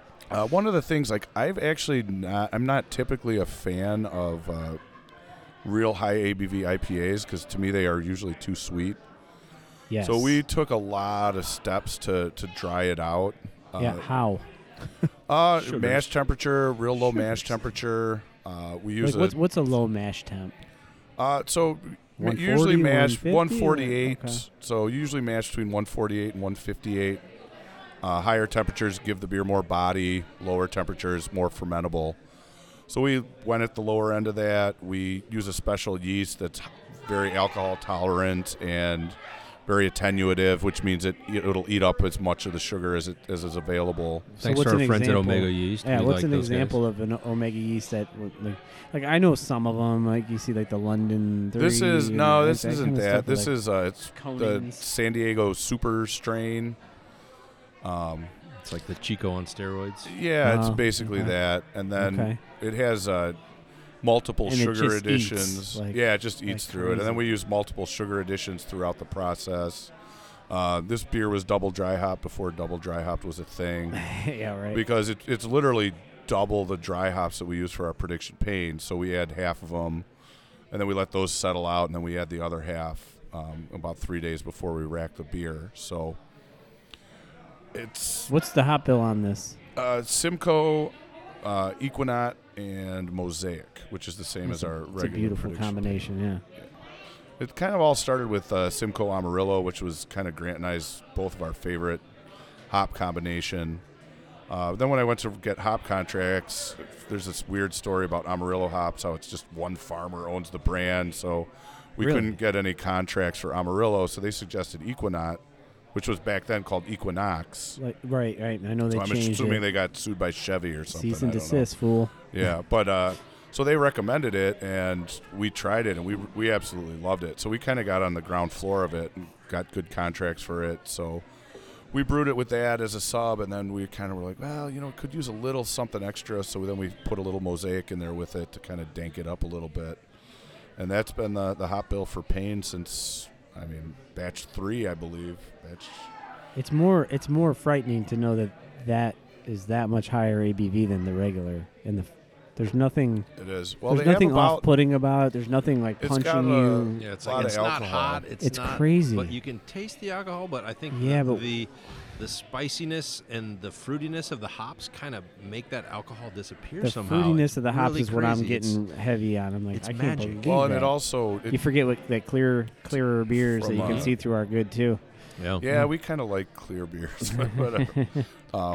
It actually has the same, not to get too technical, but the finishing gravity, which is where the beer actually finishes. Get your starting fermenting. gravity, your final gravity. It actually has this a similar finishing gravity to our regular Prediction Pain too. So it has that. It doesn't have that sweet finish to it. Finishes drier. So that kind of It just starts a lot higher. it just starts a lot. Whatever the hell you guys did, keep doing that to those beers. Yeah. So what are you drinking right now? You just got a full glass. Oh, brought this to is you. water. No, the other one there. You smart ass. No, what's the other one you got? I don't know. Our other assistant brewer, LT, brought me this one. I'm LT. gonna guess. Shout out it's to LT. the- He's there like witnessing the live podcast. He helped everybody get set up today. Yeah, He- good man. He's good at that. This is a Scotch ale, Scotch ale. Okay. the Plaid Piper. You see, not a bad name for a Scotch ale. The Yes. Plaid Piper. So, I mean, you guys talked about earlier about how you like to kind of try all the styles and that. So, what are your personal, like, if you had to brew one, like, what are you brewing? I don't want to get too corny on you, but Wait a second. This is not the Plaid Piper. as he tastes his way through. See, I'm always the jerk that goes into the bar and never orders the same beer twice, Oh, even no. if it's my favorite beer. You're not a jerk. I'm Everybody does that. the guy that'll go into a brewery and get 2 flights to share with my whatever because I want to try everything. I don't think I could do it. Like when I homebrewed, I never made the same recipe more than once in a year. I like a lot of different beer styles. I mean, I love IPAs and stouts, but I also like English bitters and alt beers and German Yeah. lagers. I love those, and I want to and that was kind of the background that Grant and Chris also came from. Was like, I like beer. I want to try a lot of different styles of beer. So that's what we do. We make a Pilsner. We make a Helles Lager. We make Not a nailing you Maibach. down. Right, no, so that was kind of the thing. we when haven't made them all started. yet either, so it's like we still got Which work is to awesome. do. Right. Yeah. It was like we're not going to have like a flagship really. I mean, we have some that we make almost all the time now, but That term comes up so often on here. our whole thing was flagship. A lot our of whole people don't like it. Our whole thing was let's just Go we nuts. like a lot of different styles, so let's make a lot of different styles. So I mean, we always try to have like certain like a lighter beer and hoppy beers and dark beers. So we always try to have specific like styles Little rotations. available, but we'll like rotate through them. like mini rotations. Like a good example is we'll do a rotation of like a Hefeweizen, a Belgian Blonde, a Belgian Wit, a Saison, or what, and we'll kind honey of ale. so we'll have like a Cream light ale. beer like that on all the time, but it's not always the same beer. So don't get mad when you come in here and you love tweak. Yeah, you love one of them. You love the Farmer's Daughter Saison. You come in next time. Well, it's gone, but we have Buzz Light beer, which is this honey golden ale. It's very similar in body, but it has a lot of different flavors. And then the next time you come, oh well, you like both of those, but now this time you're gonna try another Belgian blonde that we have. So Excuse me, sir. What do you have that tastes like Miller Lite? we do get that. Do we hear sometimes. that? Do we hear that here? That was the one thing that I said when we opened. I said, is we can put the full bar back there, but please, if we do nothing else, don't make me carry a macro. And I think we were all on the same page with that. Like, yeah, we're not doing Well, that. we have a good relationship with the guys at Horse Thief Hollow. Yeah. In Tell me Beverly. about them a We little did a bit. Those guys collab are with them, too. awesome. Those are new to me. I've not had anything from them yet. Oh, I hear if you great just a down brew the things. street, pub. too, They're- there's open outcry. those guys are both in fantastic. Oh, they're Beverly. just a brew pub. They don't do their own beers, or they? No, they make their Oh, they own do? beers, Okay, but okay. it's a pub. Like they have a full restaurant. The I was food's gonna say, great. I've seen some people So, seeking their actually, their beers. First commercial beer we ever made was a collaboration we did with those guys, and released it at their place. Oh, cool. They do music and stuff over there. They too, do don't music, blues and full stuff. restaurant. Like it's kind of. I mean, Beverly's sort of a island to itself, I Kinda An guess. old Oasis, school yeah. town. But or it's not hard to get to, and South I Side. highly recommend it. But coming back to the whole macro thing, when those guys first opened, since they were in Beverly, which is like old school Irish cop town, they had Miller Lite in bottles that Oh, they that's offered. interesting, yeah. And when we were talking to them at the time, when we were going over the collaboration and stuff, it was a huge regret for them because a lot of people they'd just be like, well, I don't really want to try. They have a great Kolsch. You're giving them a way out. Right, You so give them they'd be away. like, oh, you should try our Kolsch. And they'd be like, no, I'll just have a Miller Lite.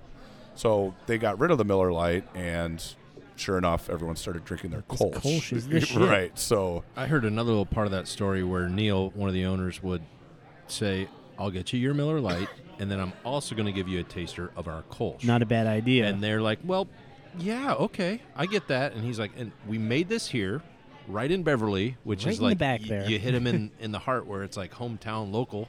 I'm like, okay, well, now I get it. Okay, now I get craft beer. Okay, and It's so right it's kind here of in that Beverly. gateway thing. And now he's telling me after doing that, now they're starting to drink other beers that he makes. And so it's like just a slow educational process of letting people learn what style meets their palate, and then growing their palate into something else that they haven't had before, and saying, well, why would I try that? Oh, because I liked Kolsch when I thought I only liked Miller Lite. So I thought I Yeah. like Miller Lite. yeah, Do you guys have one of those here?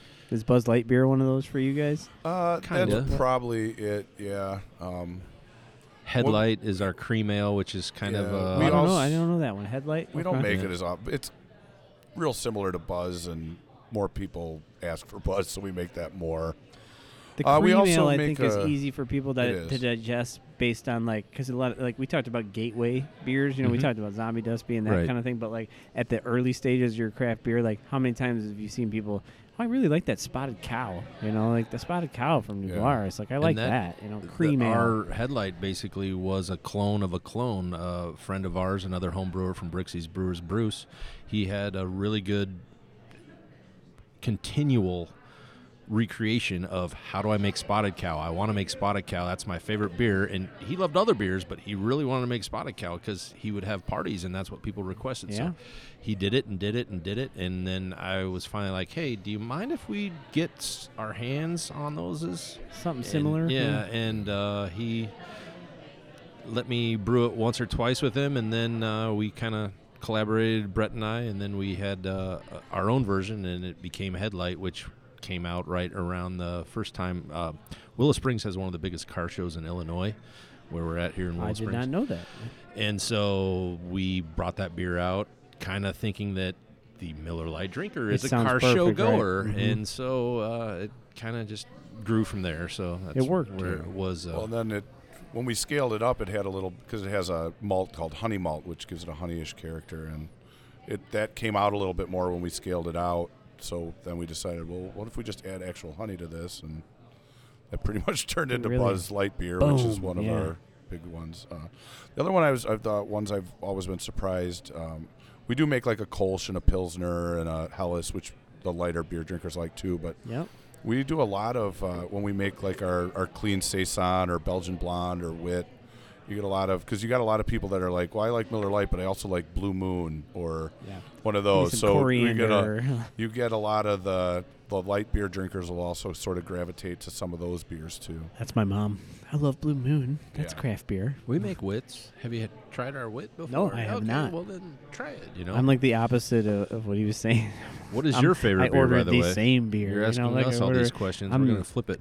I know I'm embarrassed because like I'm in that stage right now where He's all turning I want, red right now. by all the I way. want He's is so like embarrassed. like I'm getting I love all the microphone double dry hops, more brewing. I love all those double dry hop IPAs and double IPAs are coming out with Hubbard's Cave. The fresh beers. So those are an awesome series to me.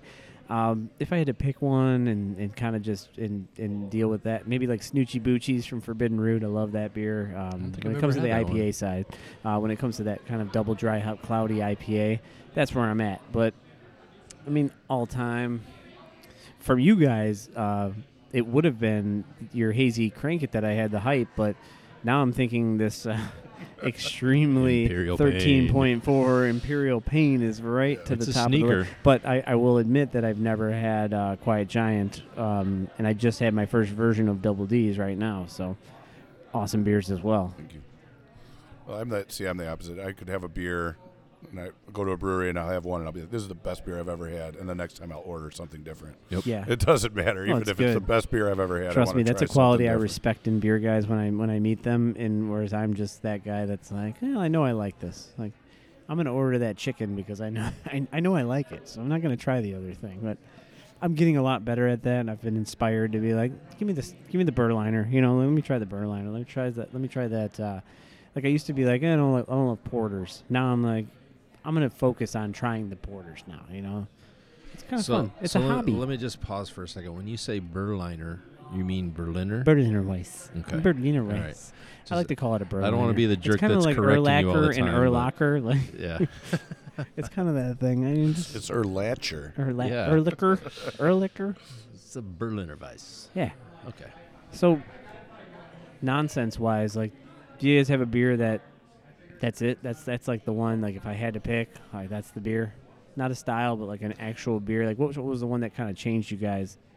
Oh, that one. Okay. Pete's Wicked Ale for me. Jesus Christ, that For me, it was that dates you it very does. well, I like that too, but for me, the ones that right? well, the first one obviously that got me from drinking macro light beer was Guinness. But what got me into craft beer were there was two beers. It was Dogfish Head 90-minute IPA. Because back then that was actually a really hoppy beer. Yes. And it was like one of the first 9% beers, and I tried that beer, and I was like, I remember seeing it at the liquor store and being like, "There's only 4 beers in here. What's this 4-pack?" And how much is this again? It was ridiculous. And then I'm like, 9% alcohol, and I tried that, and so that was the one. And then the other one was Chimay Blue. Oh, very And nice. a friend of mine went That's one that's not come up in the podcast in at all. Europe and came back with some of that, and it was the first Belgian beer I ever had. And I've never tasted anything like it. And I've loved Belgian beer. Since that day, I have always loved Belgian beer. When you get a good one, and it's like I'll get a Belgian Belgian IPA from whatever. Like when you do those right, man, it's a magical thing. It's kind of the IPA you can kind of get through no matter Yeah. who or how or what the quality of it. Like you can get through it. But when you get that ester or that Yes, flavor, I when love it's that. done right, it's pretty magical. So, like I said, Pete's was the first one that was kind of my gateway into craft beer. I don't know if I know the reason. Well, yeah, I do know because you just told me Dave Fetty was the one who got you into craft beer brewing of your own. Yeah, home brewing. I sat at Flossmoor Station and looked at their tanks, and I was just having lunch, and I thought, Jesus, you can home brew. I mean, this is basically a big version of home brewing. Scaled up. I'm going to figure this out. So he was talking that his wife bought him his first brew kit, and that's kind of what happened. I was sitting there and looking at the menu of beers they had, and I said, I could do this, right? So give me the internets. Here we go. Give me the And then- web. And that actually happened. So from there, I just brewed a couple extracts, and then boom, all grain, and now we're here. Love that story too. Everybody has that great. No, like you're I just sitting at a brewery and minute. thinking, crap, why aren't I doing this myself? It's funny that you mentioned Flossmoor because I just did my last episode before you guys here was Joliet Brewers Guild, and Okay. Paulie, one of the guys from the Brewers Guild in Joliet, he was talking about when the economy just collapsed in 2008, 2009. Yep. He went and worked at Flossmoor. He was there for a while. I don't know. He did like an internship type thing where he was kind of just, I doing whatever, volunteered there a doing few whatever. times. Okay, Yeah. okay. And it's a brewer I'm not really familiar with, but that was kind of a funny story that I hadn't not heard much about that brewery, and you just brought it up, and that was kind of an inspiration behind. They're like where you're at. A old school mainstay of the Right. Chicago area. They've been around a lot longer than Well, that a South lot of Side us. mentality, which is something that I like. When you guys talked about earlier about these places that are finding the groove with the horse thief, Horse Thief, yeah. Hollow, talking about guys kind of sidekicking their Miller Lite with one of their beers. That reminds me of what I see on the South Side mentality when I go to Hailstorm and I see Irish Red, that Southside Irish Red. I don't Yep. know if they knew it was going to be what it is today when they Right. made it for the first time, but I mean, you don't see the demographic of the young hipster as they're there, but there's Yeah. also the 60-year-old retired guy in there getting his Irish Red in a 20-ounce glass. I mean, Tell me you're going there to do a podcast because that'll be a great show too. I've had a relationship with Hailstorm for the last 3 years now. And Josh is on board. He said it's Yeah. vacation time right now over there, so it's hard to get everybody organized. But we're definitely working on it because I've done a unrecorded podcast with Josh maybe 20 times, just sitting there talking to him, playing with the cats over there. But Yeah. that's kind of that brewery really got me started in craft beer. That was kind of my first big I was eating at Sovereign one night, and they had this Hailstorm Dominatrix on tap, and I said, "Wow, an 11% triple IPA." I'm like, "Let me try this thing." And I tried it, and I'm like, "This is probably from California or something," you know. And I flipped the menu over. It says Orland Park or Tinley Park. I'm like, "Dude, we can go here. Like, it's right there." And sure enough, Like now? literally the next weekend, we had a wedding at the Tinley Park Convention Center that had like a 4-hour gap in between reception and church. So my wife and I are like, let's go check the place out. Went over there. They had their first anniversary ale on tap. My wife hated craft beer. She tried that beer. My wife now drinks double barrel-aged stouts on a regular basis. But at that time, It's the gateway. we gatewayed her in with a nice like Boysen blackberry raspberry sour, and she Sure. said, "This is amazing." And I was like, "I'm drinking my triple IPA now." So, Yeah. so it was kind of they're like a romantic story for me when it comes to craft beer. So Josh will be a good get once I get him on the podcast, or the group over there, Brandon and all the guys. So they're a huge part of my heart when it comes to craft beer.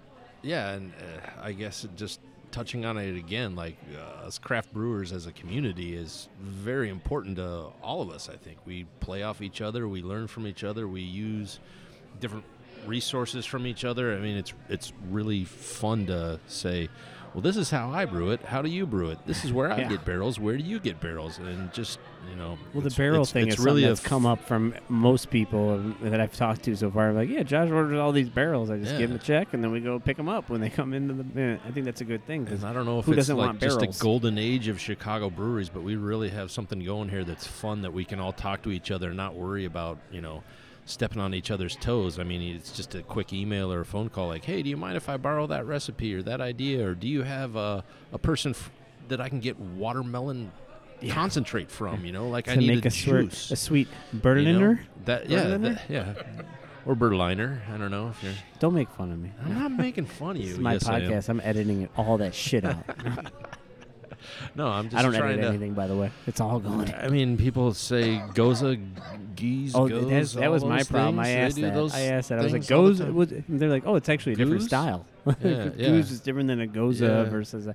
Did not know that. I just thought Right. it was people being assholes and pretentious and pronouncing things differently. You learn so much doing this kind of stuff. It's amazing.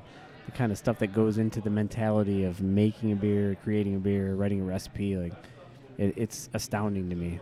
It's an industry I'm glad I'm diving into right now head first. We're happy to have you. You're a mouthpiece for us that we don't usually get from a regular newspaper or, That is the I guess intention. newspapers are not Like really you, a thing. I work but a full-time job, and Yeah.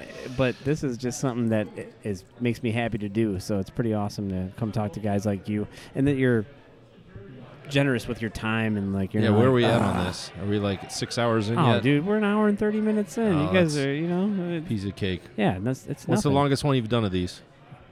Come on, Brando. Oh, got was me. it the Not longest? Actually, technically, the What do Joy we- Brewers I Guild got to is a beat his couple record. minutes How far longer. away are we? Let's keep going. You guys are about 35 minutes away. Oh, you're geez, pretty I don't close. You're pretty close to gonna need 35 more minutes beer. away. Yeah, that's fine.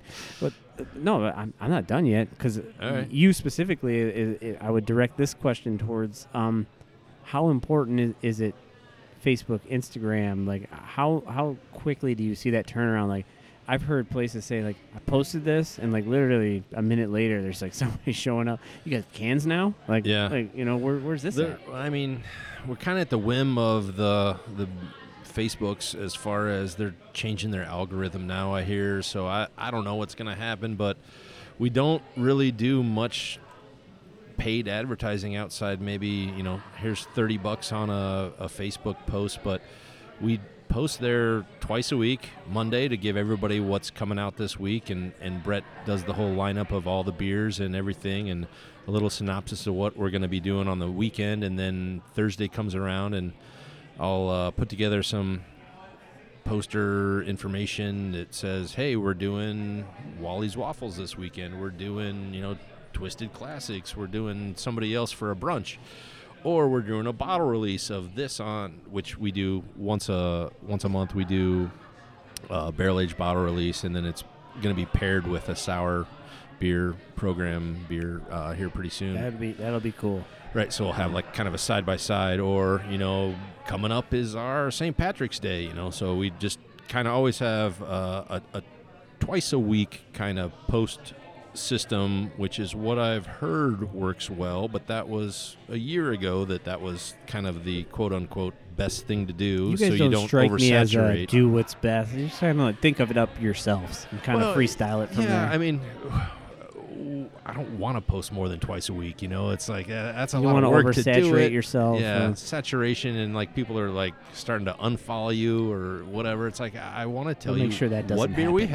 have, and if we have any events coming up, and that's all you really want to know from us anyway. So you don't want to know what is coming out of the CO2 line. It's CO2.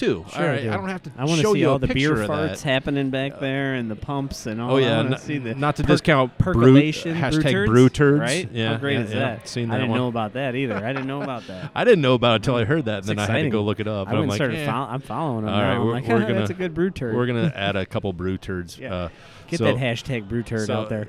Brett's looking at us like, "What the hell are you talking about?" Really? I didn't know about it either. So. I've never heard of it. So, Brando down at Hailstorm does hashtag brew turds, and it's not all just pictures him. of It's like all over the place. goo coming out of the end of the Out of the pipes. out of the pipes, and it's like You wouldn't believe it. It's all over the country. the- These the brewers are posting these great. Oh, I've It's like- seen it. Okay. I've just Well, yeah, never you've known it actually had a seen- name. right, for It's it. like it's the forced hop matter that's coming out Right. of the bottom of the cone that just comes out as slow as like And your some of them grandpa. are you know? just Oh, magical. You're man, just- it is nasty. And some of them are so proud of it when they post it. Hashtag brew turds. I've seen like a hot butcher, not the brew turd part of it, but like the hot butcher will put like a beat down on their Instagram, and then like the Home Depot bucket, like as the percolating bubbles. Yeah, I mean that stuff. People love content. I mean, I know it's like. I feel like it's a dirty word to talk about the marketing piece of it because it's this industry is such a heartfelt, awesome industry. It's like you don't want to bog it down in corporate bullshit, but I mean it is part of it, and you got to do it. And you have to market yourself. You have to be out there, but like people love content. And that's the kind of content that we're seeing And like from I all said, over I have the a place. art background, so I like making things Video, visually editing, that right. are cool, but Mhm. like I don't want to have to force it. So it's Yes. like if you see something, Don't just do it to do it. Don't go live because nobody Yeah. wants to see your fucking face. right? Hey, we're live at the brew pub. I'm pouring a beer. Like, make it count. When you do it. I mean, not to discount the people who do that because Yeah. that does get hits and clicks and whatever you want, but I don't know. We're more about just like content and making sure that what we're giving you is something real and not just forced. So, like I said, the whole idea behind the podcast is the genuine story behind it, and that's how I feel like a lot of people connect to that, and a lot of people for sure. prefer to have an emotional connection with the beer that they're drinking rather than like something that's Beechwood aged way over in another Yeah. state. It's kind of nice to, like you said, that you talked about the horse thief talking about, it's made right here in Beverly. Yeah. It's made right here in Willow Springs. I mean, that's something special, I think, to beer guys. So what's next? Yeah. I mean, what do you get? Your guys' big deals once a year is what? Quiet Giant? That's number one We on have the. about That's 3 our- parties. That's yeah. our biggest release. St. Patrick's is coming up. Do you guys tie Quiet Giant in with like anniversary Yeah. or Yep. okay? That is our So anniversary you get to beer. mention Quiet that. Giant, we was kind of like we're going to have an anniversary party. Let's brew a beer for it. And that was, let's make a really big stout and let's add whatever, let's add some spices to it and change it up every year. And it's kind of, the beer itself is kind of taken over the event. It's like every year we make more. Every year there's more of a line for it, and which is great. More variants. More variants, and so that's a big party. And then our Oktoberfest party is huge too. That's not really so much. We do usually do a bottle release, but that's not so much a release party. It's just a party. let's in general. drink like Mhm. 8 Oktoberfests. Do you guys get crazy with like we a have like a pretty good like a Oktoberfest Marson? band. Yeah. Okay. And obviously the beer we make is pretty good too. So Yeah. we're talking about maybe No. canning that this No. year. The Oktoberfest recipe we use is very nice. We Who brews that? Some dude. Some Yeah. dude. so just we'll go through almost a double batch just in one day. That's how much people. Because we'll do all the other beers all around and with the tents and all that stuff, but yeah. It's okay to take a minute. Take a minute and Oktoberfest. throw some roses at the feet of your patrons. I mean, come on, Yeah. give them some of this. So you guys probably have some pretty badass fans that come here on the regular, huh? Oh yeah, we have a lot of great regulars. You know, I mean, the events are great and the bottle releases are great, and you know, but the regulars are the ones that keep your lights on. Yeah, So, right. I mean, that's They're here at when you open at 3 o'clock or it's whatever time. You know, it's you're the open people during that the are weekdays. here on a weekly basis. It's the people that come here all the time that keep the lights on. I mean, it's great to have a line around the block for Quiet Giant, but that's not what makes That's us once go. a year. It's Yeah. once a year. Do you guys have like a safe area to have that too, where some people don't? You know, a line around the block we could present some major problems Yeah, in certain no. areas. We have some sidewalk that Yeah, it's good. the village has not Yeah. complained about And us we using. have, So. we have other beers that we get lines for, but nothing like that. I mean, Quiet that's Giant's the that's one. the big one. It's an outdoor summer party. You I'm know, really it's pissed fun. that I've never had Quiet Giant. Now you guys are making me You sad. should have told me in I know. advance. We might have been No, able to I would never do sneak that to you, yeah, sneak no. a bottle out. But, I hate to be that. Yeah, I don't think expect we actually it when have I come any here. here anymore. I I have wouldn't some have at some home. at my I house, have yeah. some at home. Yeah, well, you should. You should. I actually don't save beer. Really? No, I don't. I always have that assumption that like I'm sure they got some, you know, a couple stashed away at home. You know that. When kind we of do a thing. bottle release, I'll usually grab like 3 bottles. I have a New Year's party at my house, and I like to bring out all the barrel aged stuff that we do. Killer. And then I'll have like one that I'll drink pretty much right away with friends, and then another one I'll drink that I'll age. But I don't have a cellar. I don't. Okay, but Just as not a into that. as a brewer and a chemist, I mean, almost a chemistry teacher in the past, like, do you drink that first one and then make notes, or will you just drink it? I Just drink it, and then I just drink it, and I'm like, I think I remember a year ago it was like this, and this, but pretty just much. wonder, like, how I like involved people verticals. get. Verticals are fun. You know, doing You years. know, honestly, I've never done a vertical. yeah, I've they're always, fun, but I don't know. I've just never been blessed enough to get to that. You know, I'm starting my own. I've got a couple years worth of certain ones in my Yeah. fridge, but Which ones? I've never. The basics. Don't make me say it. Okay. Don't make me say it. It's basic bitch stuff, man. Got my Bourbon Counties in there. No, those are good. Vlad. Got I some don't- Vlads in there. You wouldn't vertical I it don't if it have wasn't anything. good. I mean, I know, but my cellar consists of like some random bottle I got from somebody 2 years ago that I forgot about. And Imperial Oak beers that I haven't forgot gotten about it. around to drinking yet. Yeah, I I have wish- some I like wish I could forget 7-year-old about. home brews that I'm like, yeah, I should probably drink those. Oh, they have coffee in them. I bet those Yeah, taste and that's- I have delicious some now. of those. and it's gone.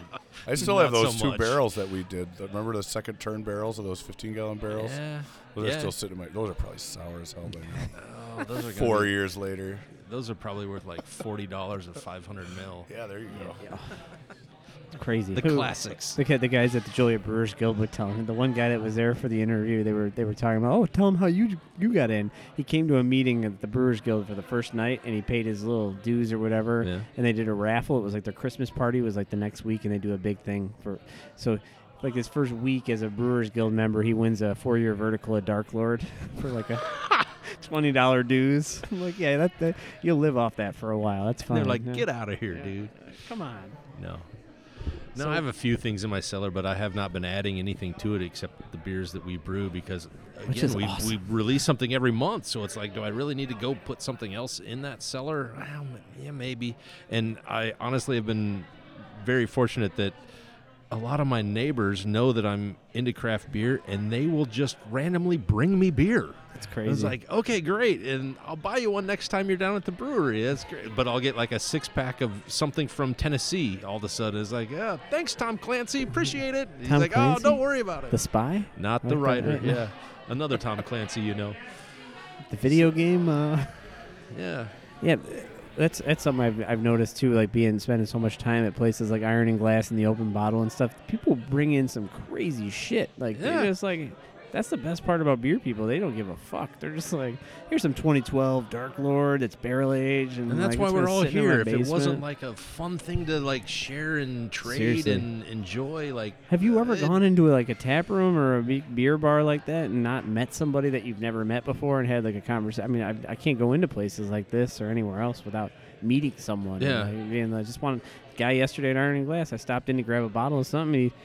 I looked over at him and he's like, hey, you ever had this? And I'm like, wait, we're best friends now. You And he know? had a bottle to open and share. Oh, he was giving me Toppling Goliath. Just put out one of that Fire Skulls and Money or something. Okay. And then the guy down the bar from him was opening because he just got the 2-pack of Dino S'mores. The coffee Dino S'mores came out yesterday or whatever at Ironing Glass. So it's like, I'm just there to stop in and buy something. And here I am drinking 2 of the finest beers I've had in a while, and no charge. You're just it there sounds for like the you're a lot conversation. closer to that hub of craft beer trading. I've kind of fallen I'm out not of in that, there. but I don't enjoy get into those that. things. I should get back into it for sure. I've got my guy, my most trusted beer guy, a good friend of mine, Mike, and he knows about I have to call him first. Doesn't miss I'm a like, beat. Yeah. I'm like, what? He's like, I don't do it as much as I used to, but yeah, I've definitely I think recently he just, he gave up like a CBS and a couple things for. He loves the Pipeworks barrel aged stuff, so like Jones Dog and a couple of that Encore that they did recently. Like, I'm not in that game. I don't know that game. Well, like I said, that guy at Iron and Glass yesterday is like, you ever had a Treehouse? I'm like, never. I've never had the opportunity to get a Treehouse beer. He's like, do you like hazies? I was drinking Fuzzy Britches, I think, from St. Aaron. Oh, sorry. Yeah, there you go. Interject perfectly. So, any thoughts on like the industry itself right now? I mean, where it's at. Saturated is a word that comes up a lot. Brett, you talk about it. I gotta pee. I don't know that Unacceptable. I wouldn't say saturated, but I definitely see like a shift in focus of. I do think if anything's getting saturated, it's like shelf space at liquor stores. Crazy. So I definitely, and we've actually had some conversations with other breweries that a lot of places are shifting their focus more towards their tap rooms and stuff like that, which, I mean, I don't know if we got lucky or if we were really smart, but that was kind of always our focus from the beginning. It's not saturating the market with cans and shit that are sitting Yeah, I on mean, shelves or well, and, you basically, bombers, especially in liquor 22-ounce stores. bottles collecting dust. Yeah, I've seen that. you can still sell that stuff out of your brewery, but you're not going to sell that on the shelf at a liquor store. Have you ever seen Energy City Brewing? Have you seen them? They're in that Batavia. They're kind of like they're like 10 minutes south of Penrose, but they're a family that they brew it and they do 4 or 5 different kinds of beer and they sell it out of a little space that they rent in that area, and they do it one Saturday a month, and they've been doing it for a few months now. That's cool. I just went and picked up. They had a Russian Imperial, they had a New England, they had a brown ale.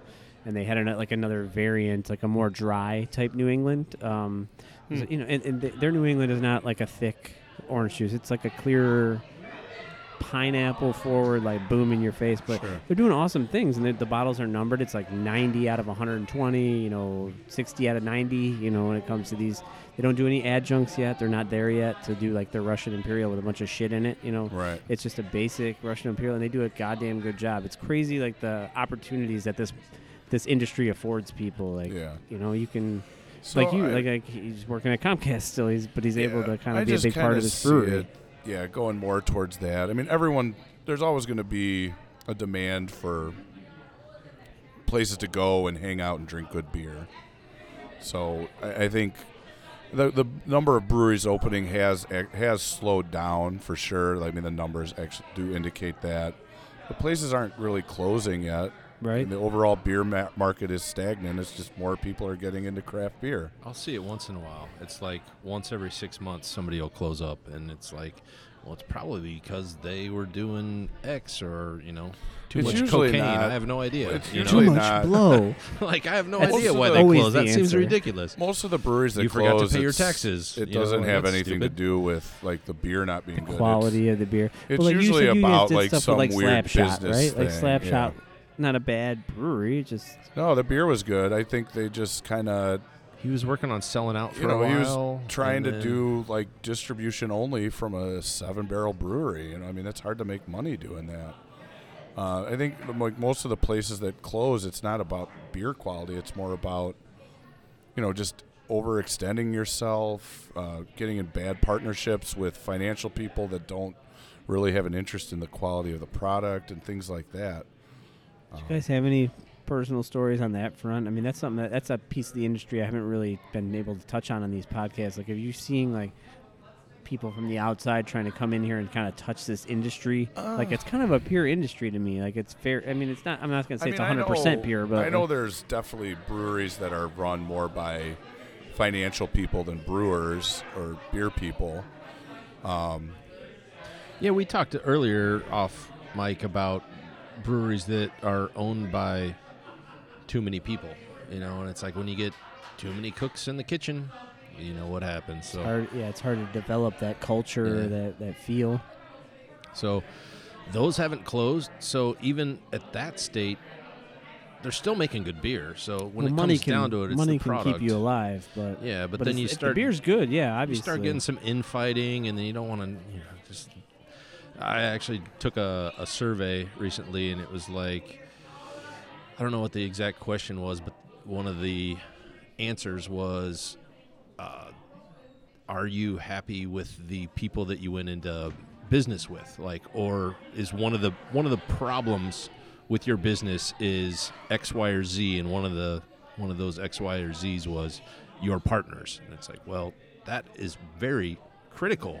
Now that I think about it, being open almost 4 Brett, years. Everything's cool. Yeah, I mean, if Brett wasn't here, we'd be doing 100% better. But no, it's like that's really huge. If you don't get along with the people and don't have the same vision as to where your pub should go, you don't have to have the exact idea, and I think you don't want to have the exact idea, but if you have the same directional force with all of you to go from point A to B, to make better beer, to make more beer, to have people come to your space and enjoy the space and have a good time, and what your idea of making that space is and making that beer is, if you're not connecting on those points after about a year, you're probably not going to go much more than 2 years, I guess. Yeah.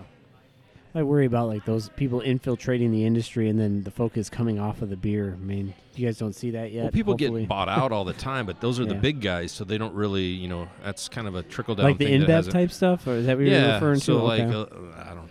Can I say? Oh, yeah. I mean, they know who they are. They've been bought out. Well, you just mentioned earlier Terrapin. I mean, Elysian or Eliason. I'm not sure how it is out in Washington, and then. Some of the big guys up on the East Coast have been bought out, and I don't know. It doesn't really affect us because we're not even close to that level of production yet. So I think our worry is not that big. But listen, if anybody wants to come and buy us for millions of dollars, I'm willing to entertain anything. I'll listen. So you're like LeBron. Like LeBron's like staying with the Cavs. Okay. He'll listen. He'll listen. Do you want to move to Aruba? Sure. Yeah, okay. Yeah. Right. On an island? Sure. But sorry, I just stalled out on you guys. I thought you were going somewhere else with that, but with what? Where did you want me to go? No, I didn't want you to go anywhere. I'm sorry. I didn't mean to lead you. I'm trying to lead you anywhere. I just thought you had more. I had to pee for a minute, so I was gone. Yeah, we lost you. I'm not sure if I missed anything. All right. Really important. For the sake of trying not to get corny on you guys, do you have any stories that really stick out from you on that timeline that stay from like finding and buying the real estate to opening to where you're at today? Like, what are some any of the stories that like kind of shaped the place to what it is today? Damn, I just put you guys right on the spot. You're looking at each other like, no, I don't have that. Something that nobody else has ever done kind of thing? No. It doesn't have to be anything like that. But like, you just remember like a day where you're like, yeah, this is what our brewery is going to be. Like that kind of feel to it. It's like, boom, this is it. This is Imperial Oak.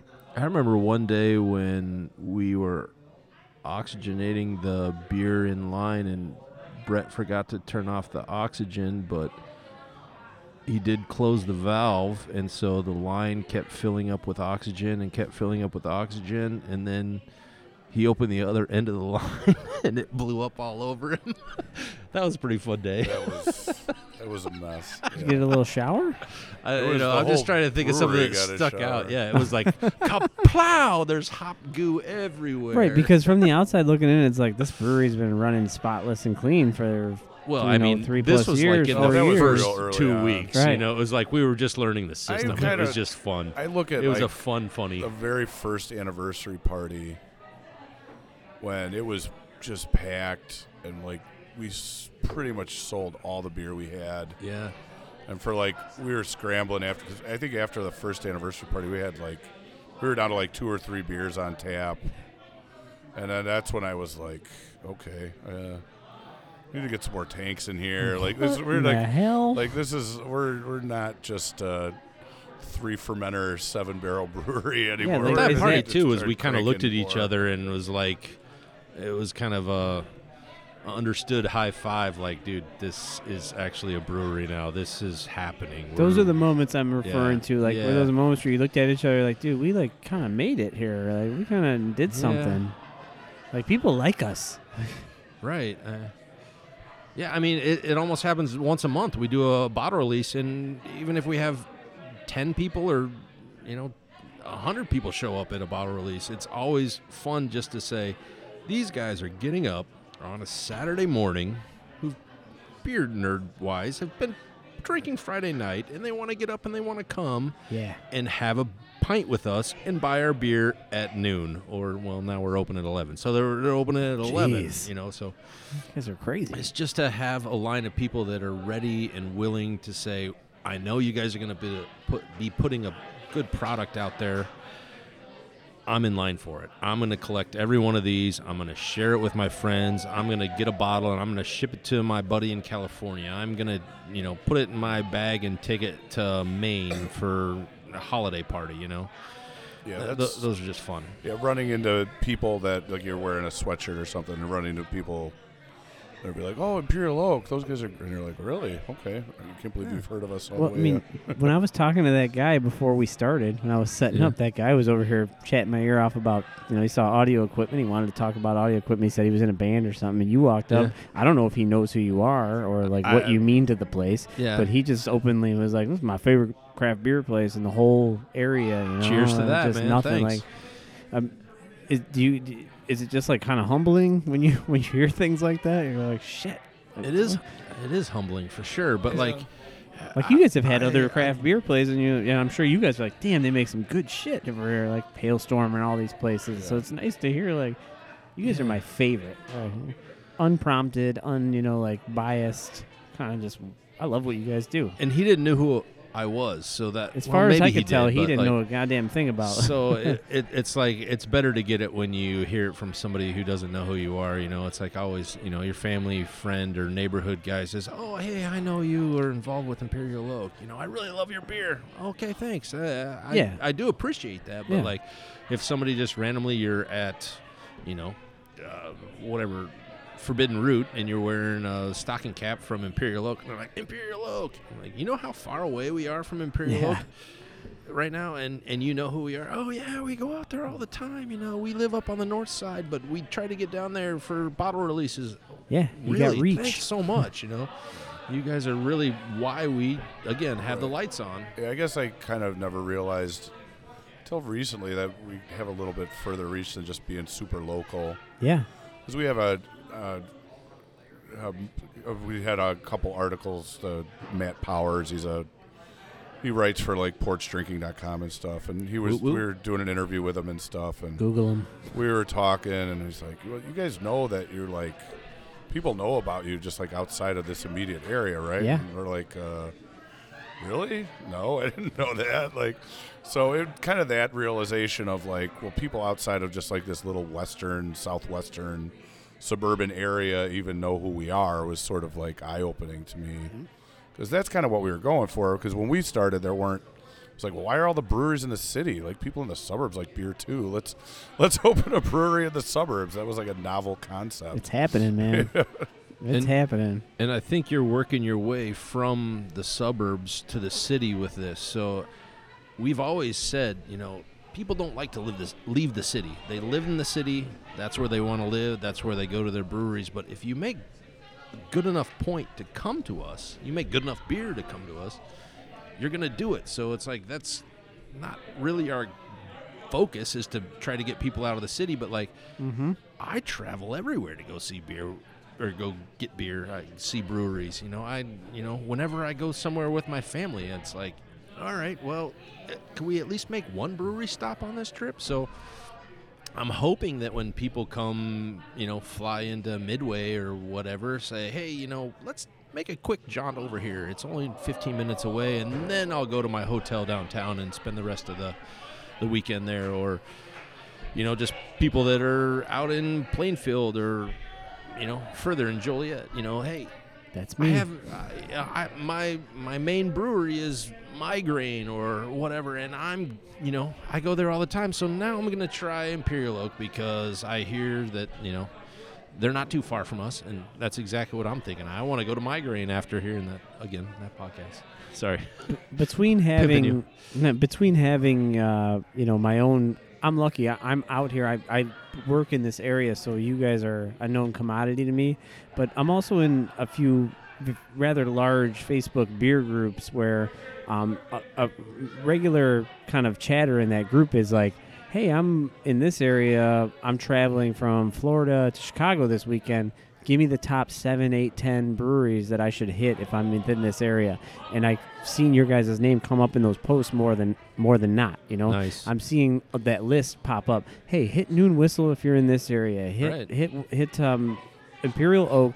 Hit Microphone. Like, you guys are up in that stratosphere, in this beer group where it's like, it's not just go to Revolution, go to Lagunitas, go to the big city breweries if you're in Chicago. It's like they're encouraging these people coming from out of town to hit these breweries on the outside. And honestly, guys, when I started this podcast, my first move when I decided I was going to do this was I'm going to go to the Illinois Brewers Guild page, and I'm going to go alphabetically through it and say, who do I have faith in? Who do I love? Who have I been to? Who have I drank their beer? And You're already down to I? No. It never happens in order. Come on. You said Say alphabetical. it was at workforce. So You started at the bottom? This is where I started the spreadsheet that I created, that I added any email or contact info I could find, or if I couldn't find email and contact info, I'd jump to Facebook and just Facebook message to whoever was in charge of that site. That was the method I went, and whoever said yes first, I came. That's a decent idea. I ran. I like that. I ran. Iron and Glass was the people who kind of started the idea for me, and then I'm so shocked at how generous guys like you guys are with your time, because I know this is not an easy gig. This is not a 9-to-5, what you guys do. This is a constant life. It's a lifestyle. So for me to get yeses from you guys and yeses from, the likes of like Hot Butcher and Workforce and all these breweries that just Penrose, it's very incredible to me to like get the story out there. So I want to do a good job with your story. We're also passionate, and we love to talk about beer. So, like, which I think is you amazing. give me a platform to talk about beer, I want to do it. Yep. I love it. We're going to try to touch your story on at least, thousands of people if we can get it to them. So I definitely appreciate you guys taking the time to sit down with me. Now, let's play the marketing game at the end. What do you guys have coming up? What goes on in your tap room? Do you guys do any other, like, there's a lot of beer yoga, like a lot of art and beer type so of we thing? We do brunches. Beer and yoga on every Sunday. We do a second Saturday every month. We do a beer and brunch with a food truck. Bacon? Tours the first Saturday of every month. We do a tour. We do bottle release every month.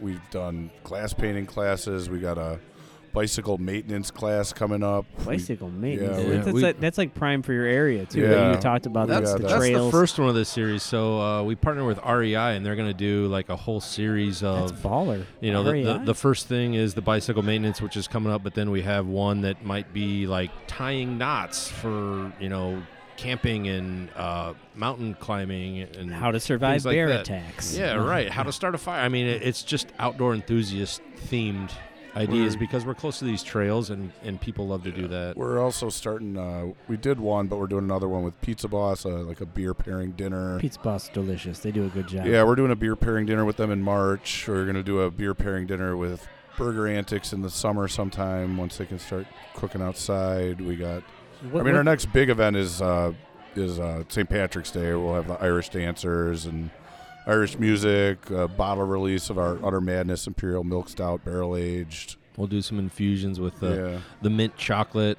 Oh, yeah. Mint chocolate's always fun. I think this is new to Brett, but my daughter, who's now in... Breaking it to him? Right now. My daughter, who's now in Girl Scouts, wants to sell Girl Scout cookies all day. I'm like, perfect. We could wow. What pair, have you pair guys Girl seen Scout that, though? cookies That's with like the that's beers. a huge trend right It now. is a huge I'm trend, seeing and I'm like, open I love it. bottle, like all these people are doing pairings, Yep. iron and glasses, doing Last a year we pairing did night. that Lucky Charms beer with the Yep. marshmallow. and Killer. We graham did an cracker. Irish flag where we had a basically orange, green, white. So Black it was and orange tans, peel and yeah. green tea. Yeah, we do all So, kinds yeah, of we weird, do- funky That's stuff. the next But big one. I guess, I hope the longevity of this podcast is like forever.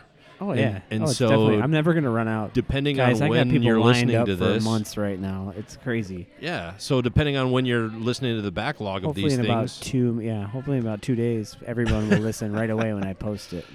If you're listening to this like 4 years from now, our And you're in your anniversary flying party car. is the first week of June, where we release The Quiet Giant, and our Oktoberfest is the last week of September, where we have the big tents and the Oktoberfest band. And so those are our two big ones that, if you're listening to this anytime close to either September 28, 9, 30, whatever it is, It's gonna fall or right in there. June 1, 2, 3, 4, 5, Yeah. come on over. We're doing a big fest that day. You guys will be outdoor all summer too, right? Once the weather kind Yeah. of turns. When we put the picnic tables out, people It's on. roll off those trails and just, bring their dogs out, and families are out there. We have bags out, people are just throwing all kinds of fun stuff into the mix. It's implied, but family friendly Yeah. place. I mean, Yeah. I know that's a lot. I'm a dad. You guys are dads. Like, that's an important thing. Right. And it's We not have like the there's a Lego lot of places table. that We have aren't, coloring you know? pages that are made from our labels. It's fun Killer. stuff, That's awesome. My like kids would love that. it's just, Do you find your kids like know the breweries? Like my kids are like, "Oh, Dad, you going to workforce today? Oh, you like Hailstorm?" Like they know all the names. of the they breweries. pretty much just know my brewery, but That's good. That's That's right. I trained them as such. well, they know like when we're gonna go to a brewery, we tell Shock them therapy. they know what's coming, kind of thing. But I've always said too, like again, back to doing this thing with the REI and the glass painting and the brunches and stuff. It's like we don't just want this place to be a brewery. We want it to be kind of a community gathering, fun spot for people to come. You don't just have to come here to drink beer. We just had some political things come through here. We're not trying to put our name behind one horse in the race, but No.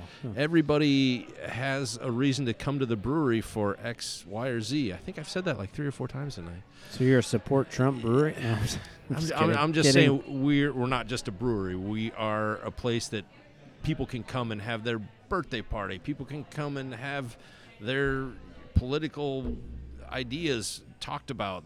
People can come and enjoy Irish dancers. People can come and Tiny dancers too. enjoy music outside in the summer. Like for our festivals. It's just going to be a fun place to come over every other weekend and enjoy something new. Dig it. Yeah. Dig it. Sorry. No, That was a kind of a long rant there. Speak from the passion. Yeah.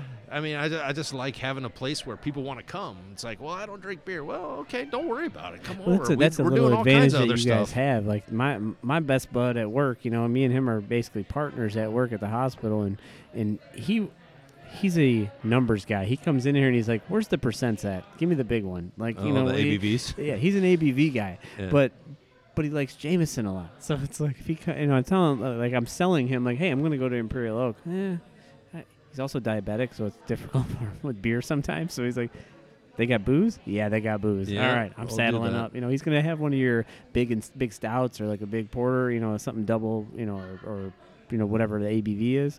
But then he's like, "All right, now I can go to my regular old drink, Right. my Jameson." So you kind of And have it's that like, advantage. bring your of- mother-in-law. She doesn't drink beer. Oh, I my almost mother-in-law guarantee your loves mother-in-law beer. doesn't drink. Oh, she does. She loves. She'll come in here and crush every barrel aged thing you have. Yeah. You, She's you pretty got badass. a rare one there. She's Hold badass. on to her. Yeah. I gave her a Ballast Point barrel aged the porter, the Victory at Sea porter, and she's like, "This is good." Yeah. Yes. Sweet. So, is there anything else? What's the next bottle release or?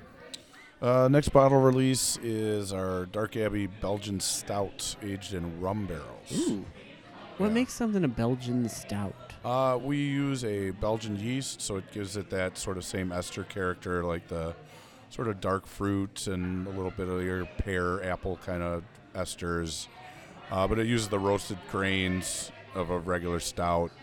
We also use some Belgian candy sugar in there, so it gives it sort of a raisiny, sort of plum kind of character too. And we actually just racked the barrels into the tank to carbonate it today, and it smelled literally like rum raisin.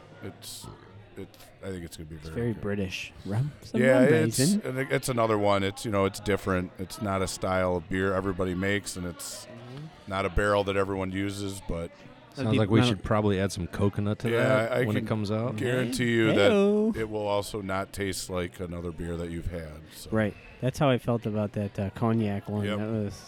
That was a cool beer. All right, guys, you're at 2 minutes and 2 hours and 12 minutes. How do you feel Really? about that? I feel like I have to pee really Yeah, bad. he wants to be. Well, you I can already take a break. took that break. Yeah, you can take a break. You can rotate out, Has and it we can started finish it snowing up. yet? Oh, it's been there's some car coverage happening. Just in case you guys what are haven't we talked about? you guys are being listening to this post this day, but just remember the great snow blizzard of 2018. We are braving it.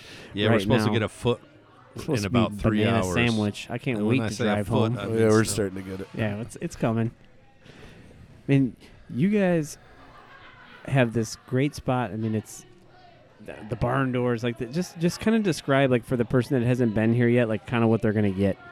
Or Imperial Oak, you'll see a lot of nice Some mahogany-colored wood, oak. rich Mahogany is a totally different color, but that's the kind of stain color we use.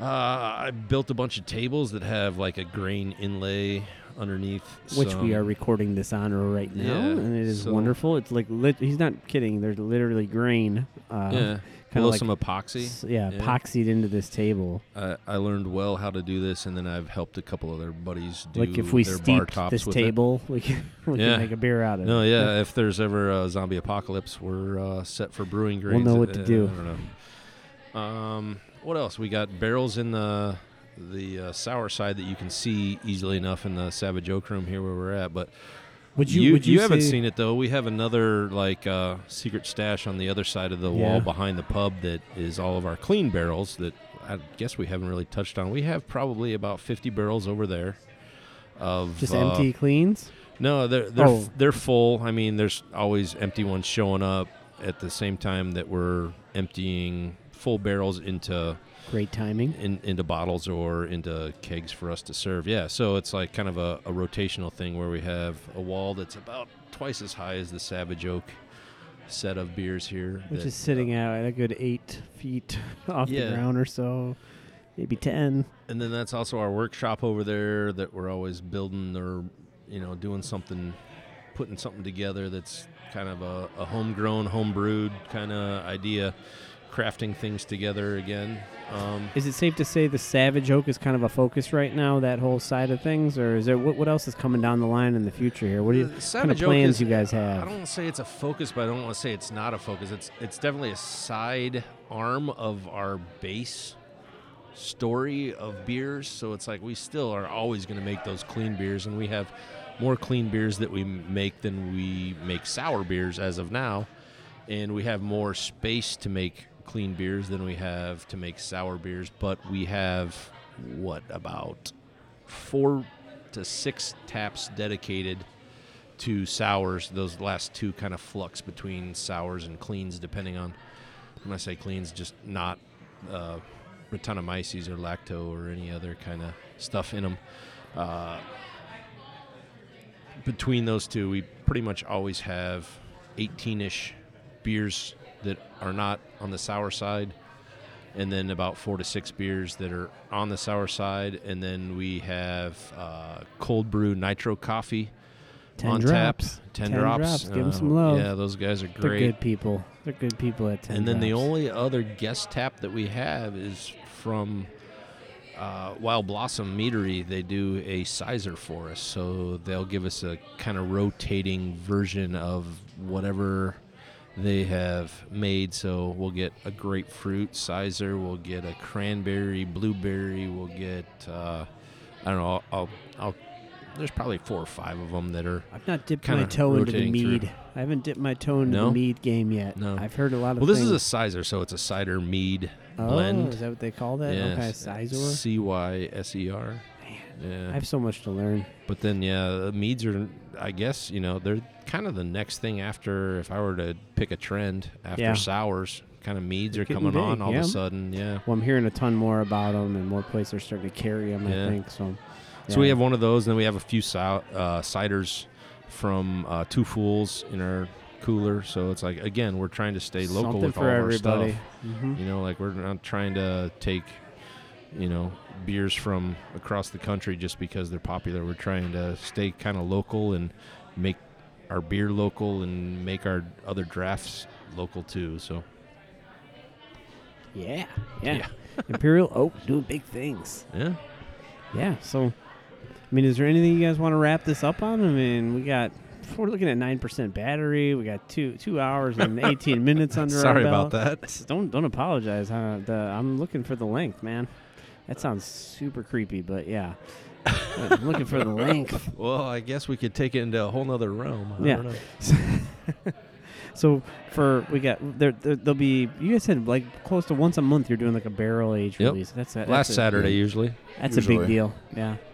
That's a And- big deal for everybody. We love those barrel age releases. So yeah, and then we release those right when we open, and we get a good lineup, and then we usually have a food truck at the same time, and then people just kind of filter in throughout the day and grab bottles and grab pints or snifters usually of the high gravity, and then we'll do some infusions for that day too. So like I was mentioning with the last one with the Double D's, we did orange chocolate, which was kind of that chocolate covered orange candy Yep.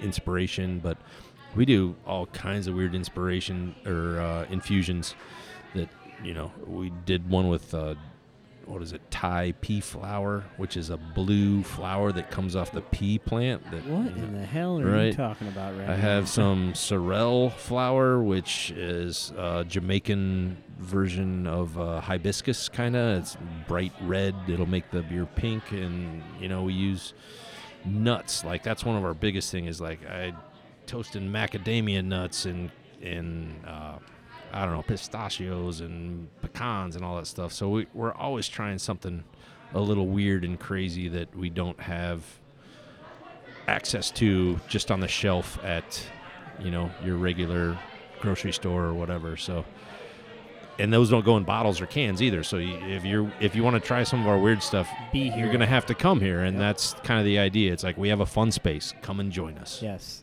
You're not gonna regret coming here. If you want to try anything, you have to come here because Yeah, we right. don't sell it It anywhere ain't else. distro, Well, I mean, brother. if you got a buddy that'll send you a bomber Right, of something, you right. can get it that way. If But you you're gotta- not going to find any they of our refer to those as infusions mules. in those. Yeah, You yeah, got a the beer mules. mule. Right.